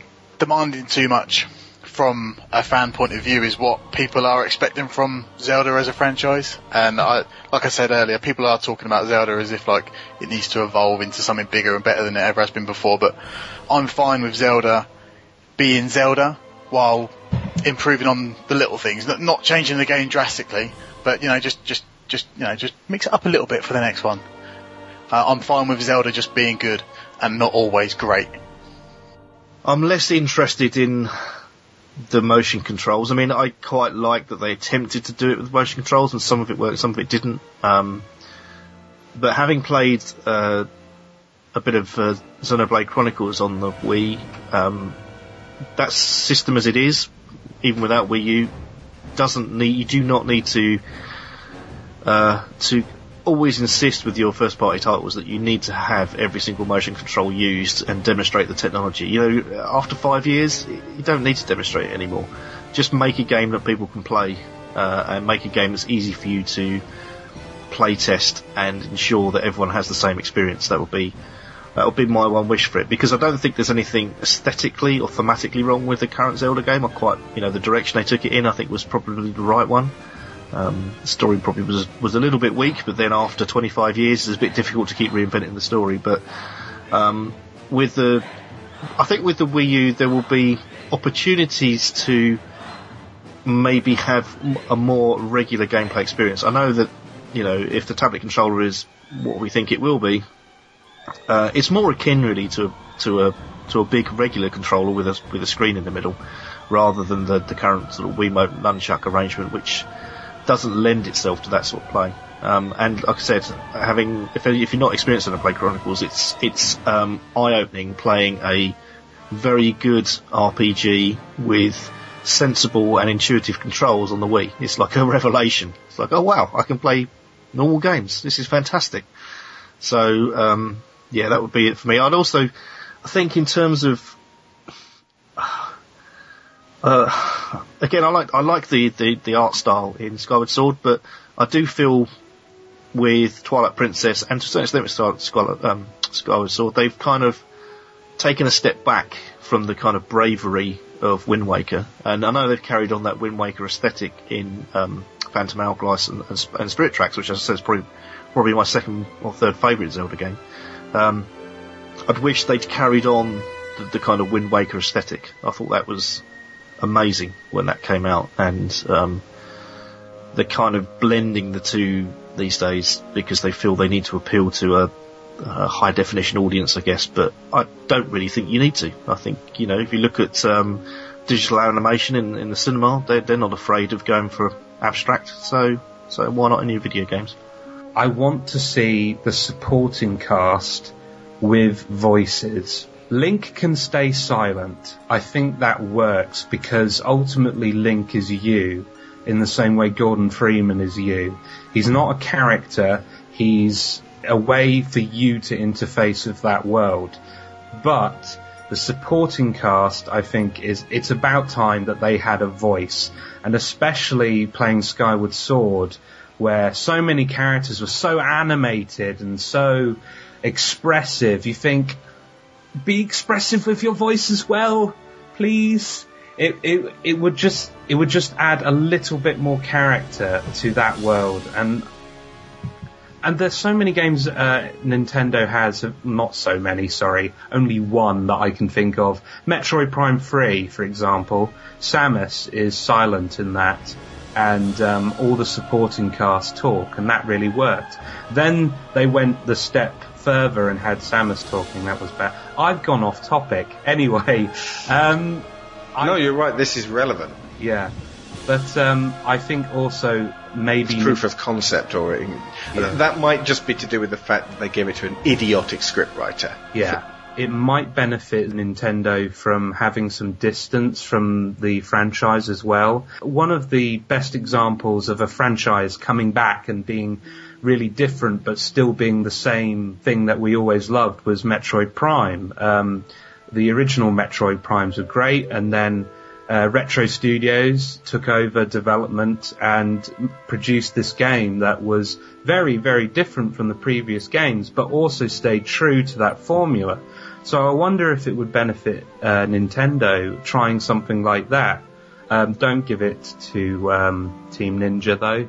That turned out badly. It's so hard to change the Zelda formula and it still be what it is, if you know what I mean. Zelda's not like Mario. Mario's concept is so basic and so loose that you can throw him in all sorts of different scenarios and it still works. Whereas Zelda's such a strict formula that if you change anything, it suddenly changes the whole thing and it's not Zelda anymore. I hope they can do something drastic to change the formula, but I honestly struggle to see what they can do without betraying the franchise. Now that I've seen the Zelda timeline, and after watching a comedy YouTube video, which I actually really loved, and now that the timeline is known, they could do something with that. Since the Zelda series has been repeatedly based around time travel, why not go back and forth to different stages of Hyrule's development and go in and out of games that you loved? And why not suddenly pixelate when you get to the Legend of Zelda NES years and actually emulate the style? I think that game's developed by Hideo Kojima. It doesn't even have to be the entire point of the game, but once you get past the middle stage where you get through the standard side of it, imagine actually playing with us and going, look, this series has established itself, let's go back and take a look, shall we? A sense of history to the whole thing. I don't know. Because the tone of Zelda is quite serious, if that's where I was going to go with it. Yeah, exactly. It's too gimmicky. Like, it's not. Zelda doesn't. I guess it could be argued that that's something that it should do, but Zelda doesn't do that. They're not. It's not a self-aware, haha, look at this thing like Mario is. You know, it's a story. It's not. It's more story-based and less. I don't want to say less presentation-based, because the presentation is obviously a huge part of it, but less centered on how it's done. And obviously between games, they play with that quite a bit, but I think if you played with it during one particular game, it would be too much. I think that it would take something away from the Gravity sounds almost too serious, but take something away from the import of the series itself if you were to do that within one game. So I've come up with several crazy out there ideas, and they've always been shot down by all and sundry. I think I'm fairly certain that the issue here is that we're used to seeing the same thing play itself out over and over again with one specific style each time. But I actually said on the forums, if they remade the 1984 film The Never-Ending Story in 1991, 1998, 2003, 2006 and 2011, telling roughly the same story with some variations and obviously better effects each time, nobody would stand for it. Audiences and critics alike would demand a follow-up, a sequel, a continuation, some progress, some expansion. But it's just the same goddamn thing. Majora's Mask was something else, so was Adventures of Link, for better or worse. And each time the fans cried foul and demanded that Nintendo go back and retell that same first story again. Like you say, serious. And see, I don't have a problem with that. Yeah, no one does, and that's not true. There's a lot of people crying that something needs to change, but then when something does change, they bitch about it. I'm at least being upfront about the fact that I don't want it to change. Okay, well, I'm crying that something should change, and then when it does, I'm not going to bitch about it. I don't think it's going to, so you probably won't have to make good on that. Okay. Hey, Water Dragon, how's it going? Listen, I need you to tell me your quarter of the Song of the Hero. Who are you? You're kidding, right? I'm that guy who brought you sacred water so you could recover from the shitty, shriveled up dragon fart that you were and regain your current rather sizable form of glory. Oh, yes, I remember. It was yesterday. Yes, well, I can't just tell you my section of the song. Why not? I mean, there's this creature who seems to want to eat the world. This is pretty key to the survival of, everything. Go and find me 50 or so of these stupid little musical tadpoles. Which tadpoles? These tadpoles. The ones I'm scattering over a wide area for this pointless, laborious fetch quest. Only then will I give you my portion of the song so that you may proceed. You know what, man? Next time you're stewing in a cauldron, bitching about how much you need sacred water, I'm just gonna... What? Go and get it for you. It's not like I have a choice. Run along now, you little bastard. I'm going to be humming my part of the song to myself.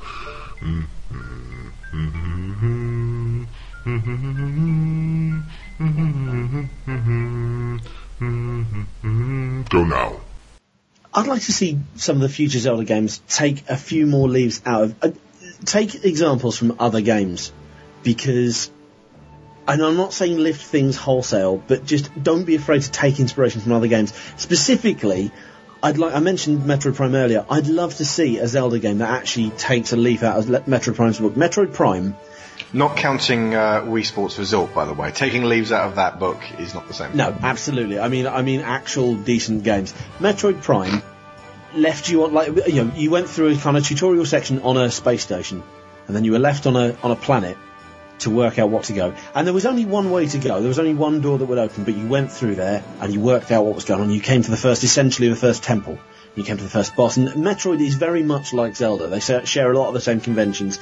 Dungeons, bosses, bad guys, puzzles, a lot of stuff. But the difference with Metroid is it will take you into a room and you've got to work out how to get out of it, etc. Just as you did in the classic Zelda games.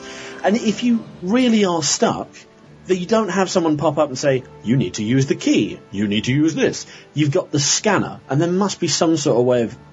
I mean, you could have used Fee as a scanner. So you say, right, can you tell me what that is? The Metroid Prime, the scanner would tell you, right, this block appears to be structurally weak. It might collapse if it was hit by a concussive blast. Right, I know that concussive blast means missile. I shoot the missile and I can see what's going on. It's almost like they were trying to do that, but then they just sort of accidentally left the setting on tarred. And just tell you at all points what to do in the next section when it should have been toggleable. That's funny. They actually had the scanning mechanic already in there. They had the dowsing thing. Yeah, exactly. But it's usually just go to the place you haven't been yet. Yeah. It's a silly point. Like the interface, you had 3 settings. You had basic, light, and pro. If you had it on basic, it would show you the Wii remote on the screen at all times with all the buttons labelled. If you had it on pro, it would show you nothing at all. That's what they need. I'm not saying that Zelda needs difficulty settings, but if they're gonna build these games so that other people can play them, which I'm absolutely all for. More people need to play Zelda games, but remember that some of us have already done so and cater to us. And allow us to switch in-game, so it's like, you know what, this is actually getting a bit hard, I'm going to switch it to, I might need a bit of help every now and then. Or just make it so that you can select help. Yeah. They need to take a few tips as well from things like Western RPG, so specifically streamline shopping and interfaces. So I loved the fact that they tried to go for a much more kind of RPG style inventory. So you had the adventure pouch, which you could expand, and it meant you're getting things that can upgrade your equipment. So quivers and extra arrows and stuff. You could upgrade your equipment by collecting materials and so forth, and that was great. But it was so long-winded because you had to scroll through and talk, and it's like buying the potions again. Just let me do it. It needs to be more like, say, Dragon Age, where you've got a party camp. Well, like Dragon Age, you can go back to your party camp, chat to your merchant there. He'll say, right, what do you want? Blah, blah, blah. Okay, right, I'll sell this, and this. I will buy this, and this, and then press done, and you're done. Yeah, almost like internet shopping. You can get it all done in one go.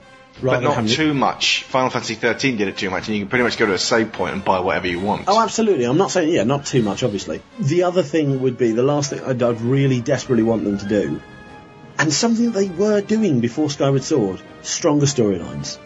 Wind Waker's storyline was incredible, because it wasn't just a princess has been kidnapped. It was, this world has changed.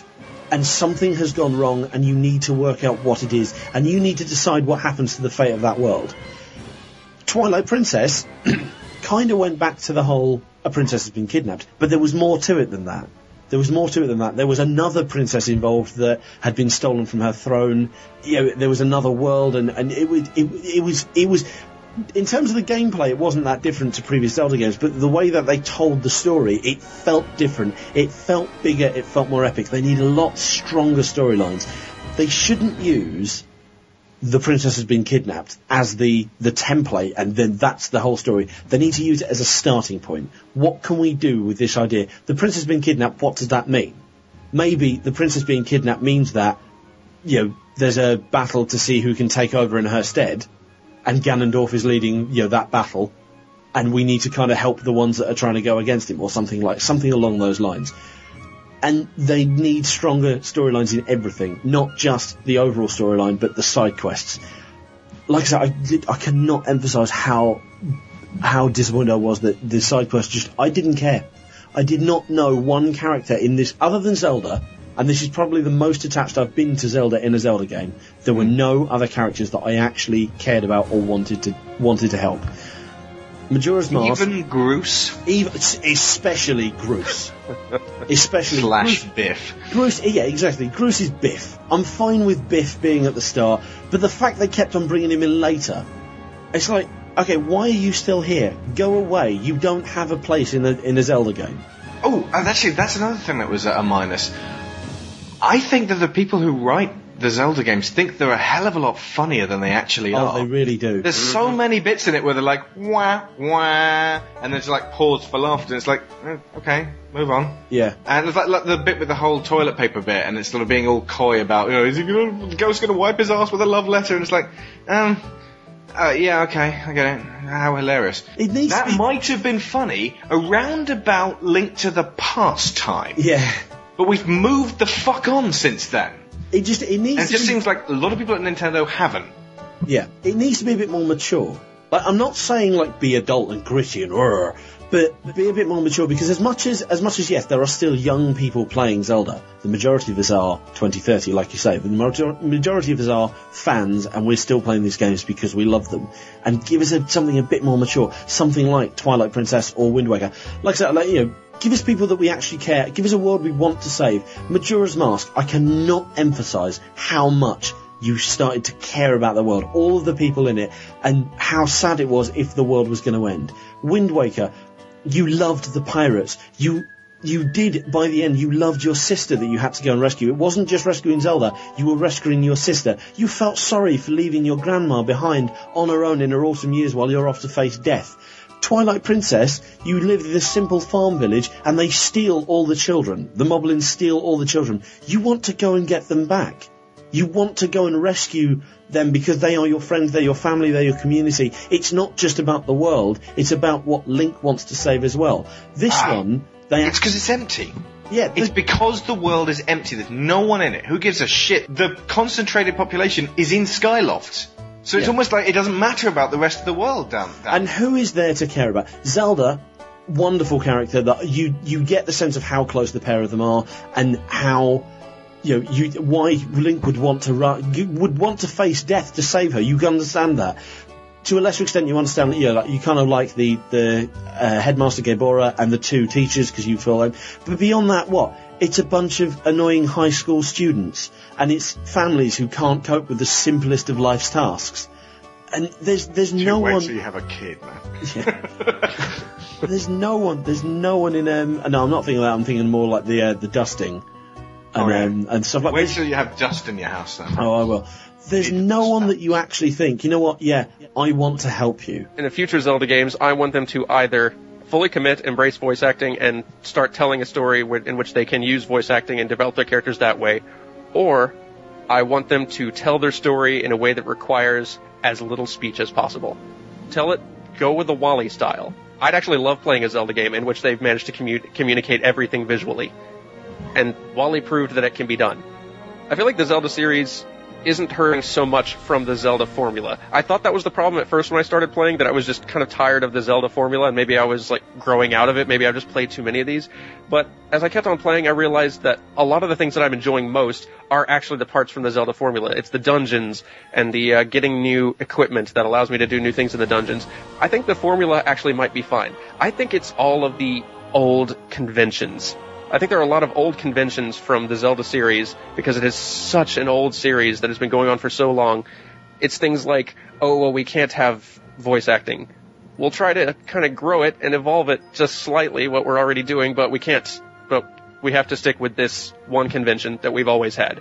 So they had a list of things they must have and a list of things they mustn't have, and they were too slavish to both lists to allow it to develop as a game in itself. Exactly. If the James Bond series has proven anything, it's that you can make a formula interesting many, many times.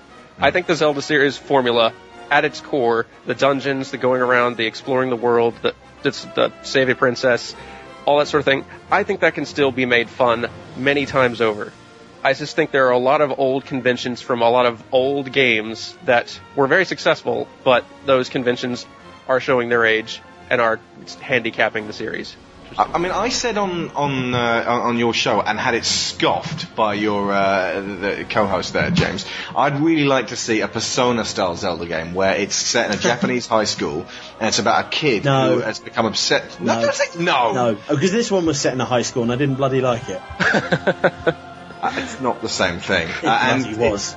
The notion of it being more like Silent Hill, the idea that the power of his will to be in a Zelda game changes the world around him so that it reflects a Zelda game. It's just something with depth and texture and characters and something other than the most basic, broad brushstrokes which we always get given. I don't necessarily think they need to change the setting too much. I mean, I remember there being rumours that they were going to do a modern day Zelda. And I really don't think that needs to be done at all. That doesn't need to be done at all. It still needs to be your typical fantasy setting. That's fine. Just do different things with it. Maybe go, and I know it's the obvious comparison because it's what everyone's playing at the moment, but maybe go towards Skyrim a bit. Not saying do a massive open world, but if you look at Skyrim, you've got one massive seamless open world, which is more like what Hyrule used to be, i.e. you could just go from area to area. You could quite happily have dungeons around it, and it's not just about the dungeons. There's the civil war going on. There are people that are in need and so forth. Skyrim's not that different to what a Zelda could be, without it changing completely what the formula is. Say your quest in Skyrim is to rescue a princess rather than kill dragons. And rather than going to different towns, go to different towns, but rather than going to do little fetch quests, you have to go to a bigger dungeon. Well, you are going to dungeons, aren't you? Because you're going to find those dragon shouts. Skyrim is more like a Zelda game than previous Elder Scrolls, and I think Zelda needs to be more like that. Just without the horrendous amounts of glitches. Well, that too, yeah. Can't have one without the other. That's funny, I didn't even realize there were a lot of side quests in this game, because I was aware there were a few, but honestly, I was feeling like the game was wasting my time so much during the main quest that I was like, look, side quests are almost by definition in these games there to take up more of your time and pad out the length. The main quest is padded out and lengthy. I don't want more. Majora's Mask, for example, I know I keep on going back to that game, but the vast majority of the side quests are available from the start. So if you don't want to go to that first dungeon, you can just get on with the side quests. And you're right, you do actually care about those people, though. Yeah, and you can explore the world at your own pace, and you can find this one, it was a different, depending on how far you got through the main quest, depended on what side quests were available back in Skyloft. And after the first 2 or 3 dungeons, they're like, you know what? I don't give a shit. I'm just going to come back, buy some potions, and then piss off to the next temple. I don't care. 30 hours for the main quest, that's too long. I need to get this game done. I really don't think that this is an idea that Nintendo is going to seize upon anytime particularly soon, but I think that it would be interesting to see a series that, not necessarily a series, but part of the series that follows Zelda rather than following Link. I mentioned in things that I liked that Zelda is actually made a character with an importance and a history and a legacy in Skyward Sword.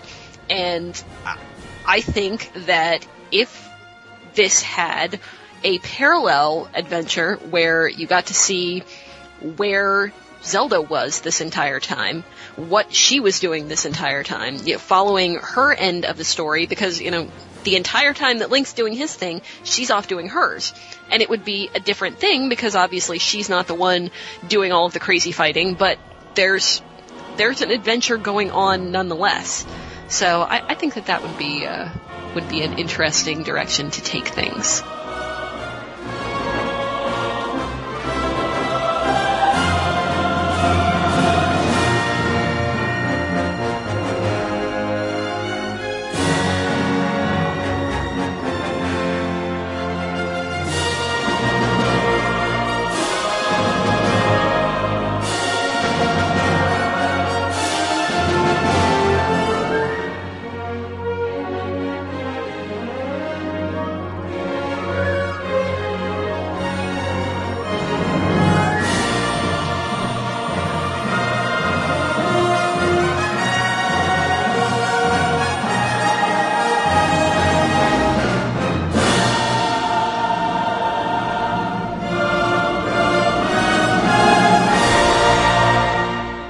been listening to Digital Gonzo, episode 53, Legends of Zelda Part 2, Skyward Sword. And I want to say a massive, massive thank you to all of my guests, without whom the show would have been rubbish. I'm Daniel Floyd. You can find me every Wednesday on PATV, Penny Arcade TV, with a show called Extra Credits. I've been Gary's Anti-Red Blower, and you can hear me weekly on GameBurst and monthly on Big Red Potion. I've been Joshua Garrity, and you can find me at caneandrinse.com and Gonzo Planet. I've been Desmond, or Darren Gargette, and you can find me over at www.caneandrinse.com.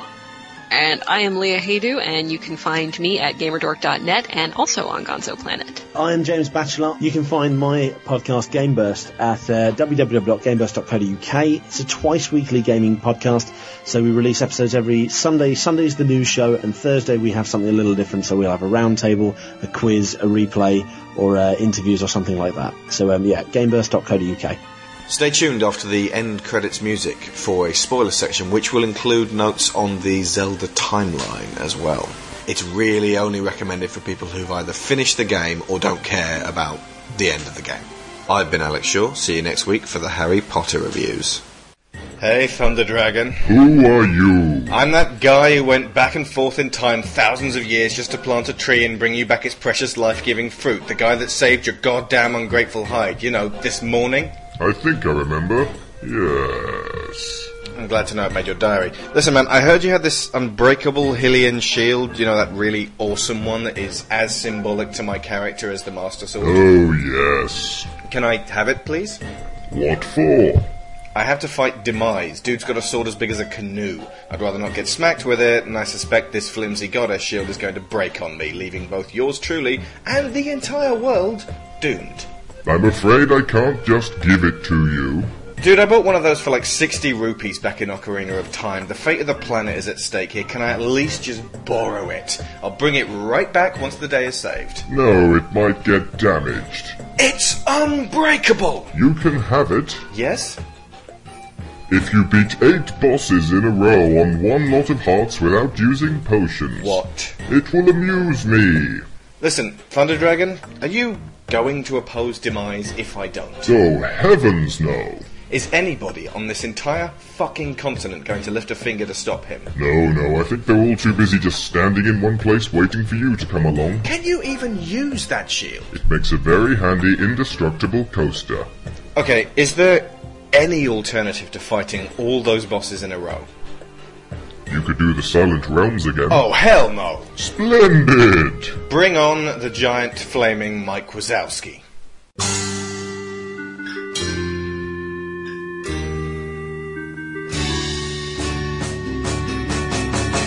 Link, here come to town, come to save the Princess Zelda.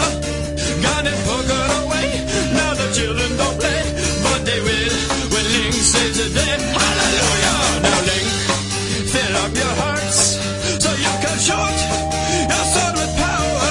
And when you're feeling all down, the party will come around, so you'll be brave and not this easy coward.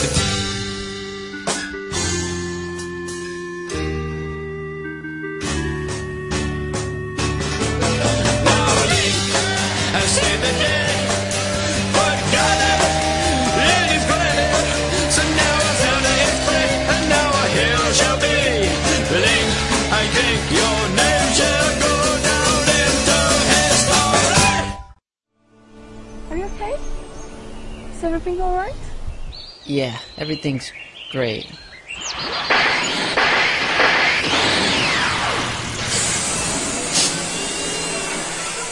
Link! You've got to come back with me. Where? Back to the past. 7 years, to be exact. No, Doc, I just got here, okay? Zelda's here. This concerns her, too. The future is at stake. What are you talking about? What happens to us in the future? What, we become assholes or something? No, Link. Both you and Zelda turn out fine. It's your descendants, Link. Something's got to be done about your descendants. All right, Doc, just tell me exactly what I'm supposed to do, okay? All right. Now listen up. First of all, you need to go back 7 years ago, placing you in the opposing timeline where you belong. Right, but then won't there be 2 of me? You'll be reliving your life from that point in time, except you won't do anything you did. Instead, find Zelda, warn her of Ganondorf's plan. While he's being sealed in the Twilight Realm, you need to recover Majora's Mask. Major what? Never mind that now. Ganondorf will escape the seal. The gods will flood Hyrule and trap him once again. Flood Hyrule? Oh, don't worry about that. That happens in this timeline. Plus, you'll be dead. What? No. It's not even for around 100 years. A descendant of yours, however, by the same name, will sail the seas and defeat Ganondorf. Defeat Ganondorf? But I thought you said he was trapped. He escapes. He always escapes. 100 years from your timeline, your descendant, Link, will save Hyrule from the Twilight Realm and kill Ganondorf. Then, your descendant's descendant, Link, will battle a shadow version of your descendant's descendant with 3 other versions of himself. Also, Ganondorf will be reincarnated and transformed back into Ganon. That shadow version of your descendant's descendant will go on to duel your descendant's descendant's descendant, who also kills Ganon. Again! Who does that? Link! Right. Then Link has to train with his crossbow. Is that important, or...? And after that, he has to fight a giant hand in outer space. That? Don't forget Soul Calibur 2. What, huh? Listen, damn it! After that, Link will have 2 separate adventures, killing a resurrected Ganon in the linked ending. Then, that same Link goes on to kill Ganon. But you just said he killed him. But this time it was all a dream. Jeez, what a shitty game. Then the next Link in line kills Ganon with silver arrows, who somehow returns. His followers try to resurrect him, but Link stops them and awakens the sleeping Zelda in approximately 1.21 millenniums. It's not important that you understand. Just go. Go back and kick these events into motion. You need to leave this timeline immediately before it's too early. Dad, why does it have to be so complicated? Why can't it be a simple, straightforward timeline? I don't know. Ask Miyamoto. It's happening! Look! Just play the damn thing already. 88 beats per minute. Good luck, Link. And remember, the CDI games don't count.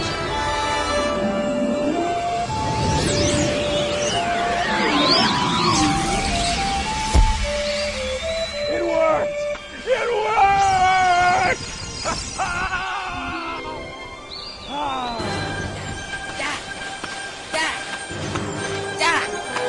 Doc, it's me! It's me, it's Link! Can't be. I just sent you back to the past. You did send me back to the past, but I'm back from the past. Great Scott. Doc.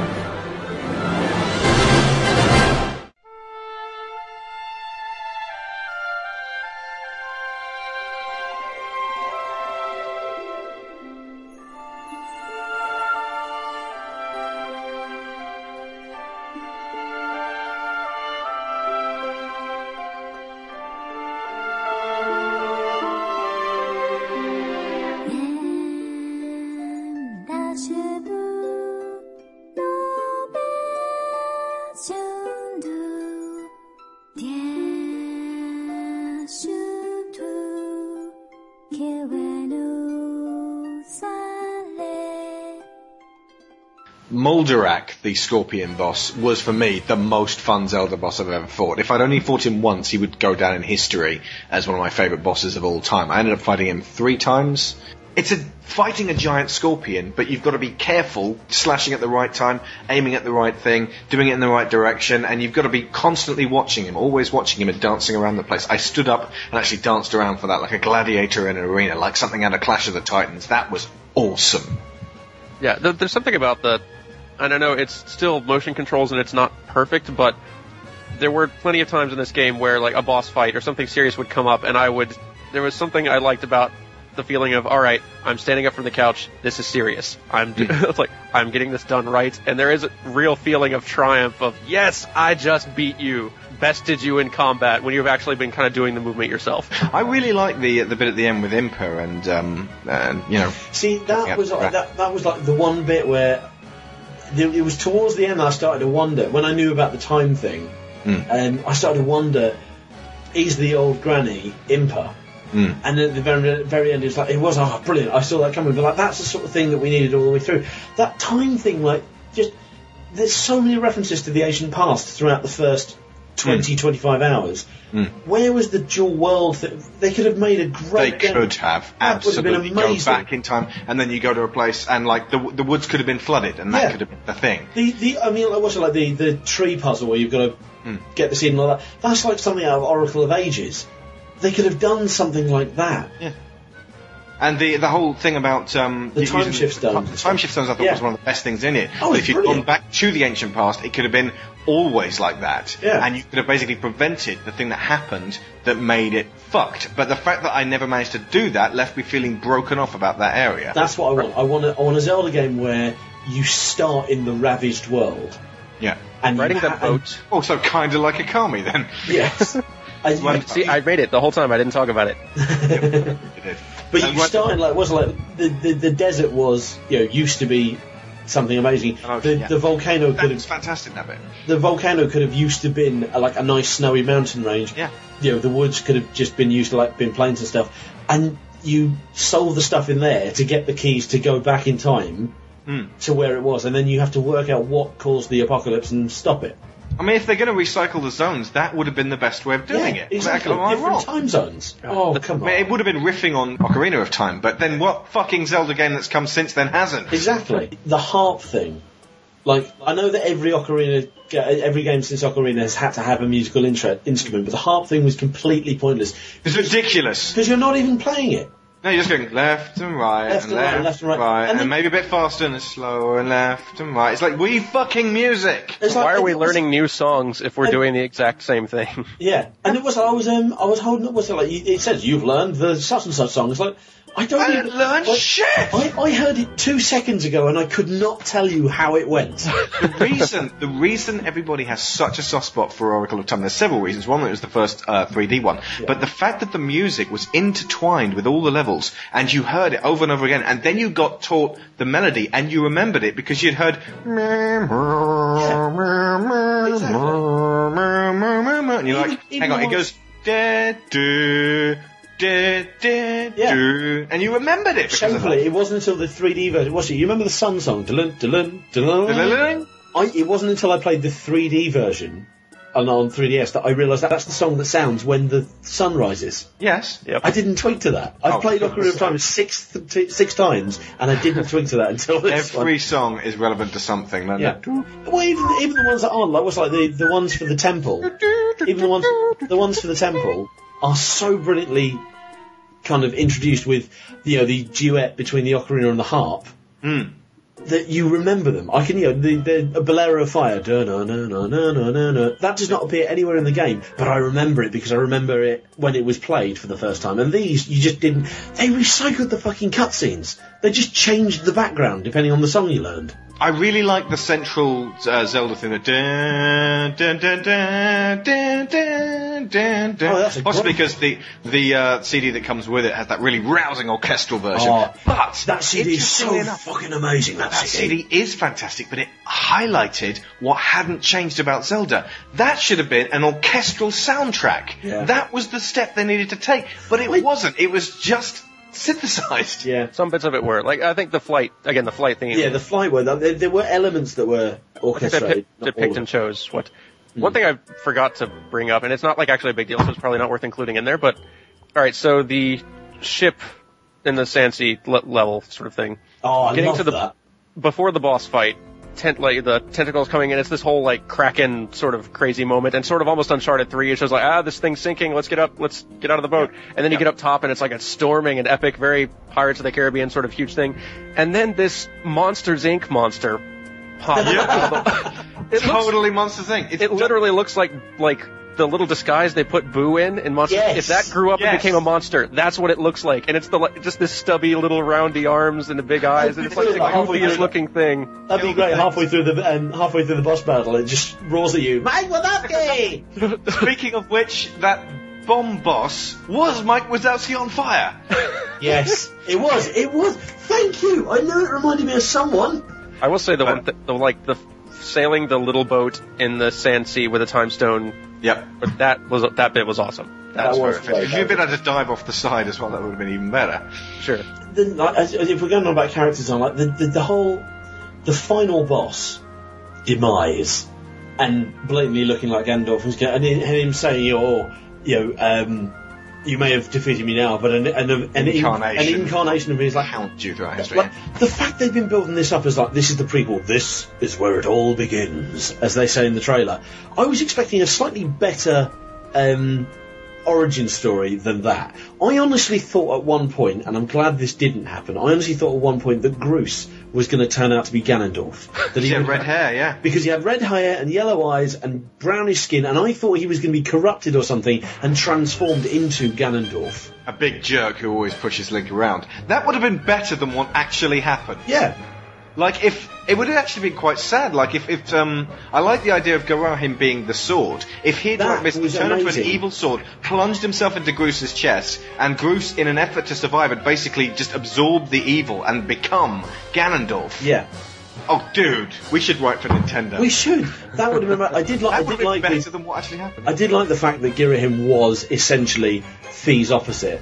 Yeah. And that would have been a really clever twist if I didn't fucking hate Fee by the point we found that out. Yeah, and when you finally say goodbye to Fee, I was like, this would be a really touching moment if she hadn't not shut the fuck up the whole way through. My favourite Fee moment was, do you remember in Ocarina of Time when you first faced Ganondorf at the top of Ganon's tower, and Navi says, "Link, the waves of darkness are preventing me from getting near you. I can't help you in this fight." And it's like, oh shit, I'm without Navi. And then when the final boss, she says, nothing you can do will stop me. So we fight him together. And it's like, you know what? I like you, Navi. You're all right. There was a point, and I cannot remember what it is. I think it's around the time you fight Girahim, where Fee comes, "Apologies, Master. I was unable to get near to you because of some sort of darkness." And I was honestly like, were you gone? I've just been ignoring you. I didn't even know you'd gone. And more importantly, why did you come back? There was another time when she was very quiet for a long time. I can't remember what it was. Maybe the Master Sword was gone. It might have been something to do with the dragons that you mentioned before. But my batteries had gone really low. And I was like, she's not reminding me, thank Christ. Yeah. And then she came back, and the first fucking thing she did, your batteries are low. Oh, and it's like your heart's going beep, beep. The worst thing is, your health. Your health is really low. And you're like, okay, right, I'm going to fight through this. I'm going to try and avoid the distraction. And Fee turns up, dude, your hearts are low. You're about to fucking die. I know. No, was it like your hearts are dramatically low? You should replenish them with a potion. It's like, really? Because I haven't worked out what that fucking beeping noise is, and that's not the same fucking beeping noise I've dealt with in fucking countless Zelda games. And she even tells you this when you don't have any potions and there are no hearts available. Yeah. When you're fighting a boss and there's no hearts, like, I know, go get me a potion, bitch! Sorry. Oh. Even she even started putting me off other characters. Was it when you get that little scrapper robot who could have been quite funny? Captain Shortpants. Hey, Captain Shortpants. And the fact that he's obsessed with Fee is like, you know what? I already fucking hate you. Look, you know what, next time, if they don't make Link talk, if they don't make at least the rest of the world talk, they fucked up badly. It felt like playing a late 90s game, this thing. Don't need Link to talk. Gordon Freeman has never spoken in his life. I think Gordon Freeman should speak as well. I think Chell should speak. I am all for characters being characters, not just ciphers. As Combine said, if you vote for Gordon Freeman, you're voting for yourself, and it's an act of vanity. Okay, something like maybe go along the Dragon Age system where everyone else talks, and you've got a list of things to ask, and you never hear your own voice, but you have a list of things that you can ask. Sense of choice in a Zelda game has never been introduced. Give us more than just actually or hey, how's it going? Like, it doesn't matter what I say at this point. It's a NES game at that point. It doesn't matter what you say. And I'm not saying we don't want multiple endings or anything. We don't want a Renegade and Paragon system like Mass Effect, but just give us some sort of choice. I want everyone to talk. I want it to be like Tangled, frankly. I mean, ultimately, the Nintendo fanboys will go, no, you can't make Link talk, and then they'll get used to it. Yeah. It's that simple. It's just what would he sound like? They've already picked his voice. We know what he sounds like. He makes sounds. We know what Link sounds like. Is it me, or did Link and Zelda sound more Japanese than they usually do this time round? I think they did get a different voice this time. No, I know they do a different voice for each one, but usually it's quite a generic, yeah, he. But this one sounded very Japanese, like, it's Nixon. I'd be fine if they didn't bring voices in, but I want them to, like, alright, to make that a choice that they fully embrace. Don't just say, oh, we'll just do the exact, it'll be like we had voices, but we'll do it with text. That's annoying and that's a cop-out. Try to structure your story in a way that you can tell everything without the characters talking. Just like meaningful looks, just actions, things happening on screen. Simplify the story. They're already really super simple stories anyway, and you can read a lot of it into what they're kind of just the way they're acting as it is. I don't think it would be that far of a stretch, and I think it would make the story, like, it would force them to make the story and characters more memorable and interesting on their own. You just reminded me, when I was watching the very, very end today, when Ganon's basically going, you know, throughout time I will hound you, I will always be there to stop you. At that point, Nintendo should have just broken the fucking fourth wall and done a fucking jazz singer and just had Link go, so will I, and actually say it. Yeah. And you'd be like, shit, he spoke! Yeah. Because we know that in the world, he does actually speak. But it's like, at that point, it's like, that is the point when Link talks, and that would have been the, whoa! moment. That would have been kind of badass, actually. It would have been so much better. Like, you know, it's the notion that basically Link, they're like two sides of the same coin, you and I. Yeah. But, I don't know why he's German. But that would have been so good. Just that the notion that Link suddenly gets the upper hand because he's talking at this point. It's like, oh dude, next time, talking Link.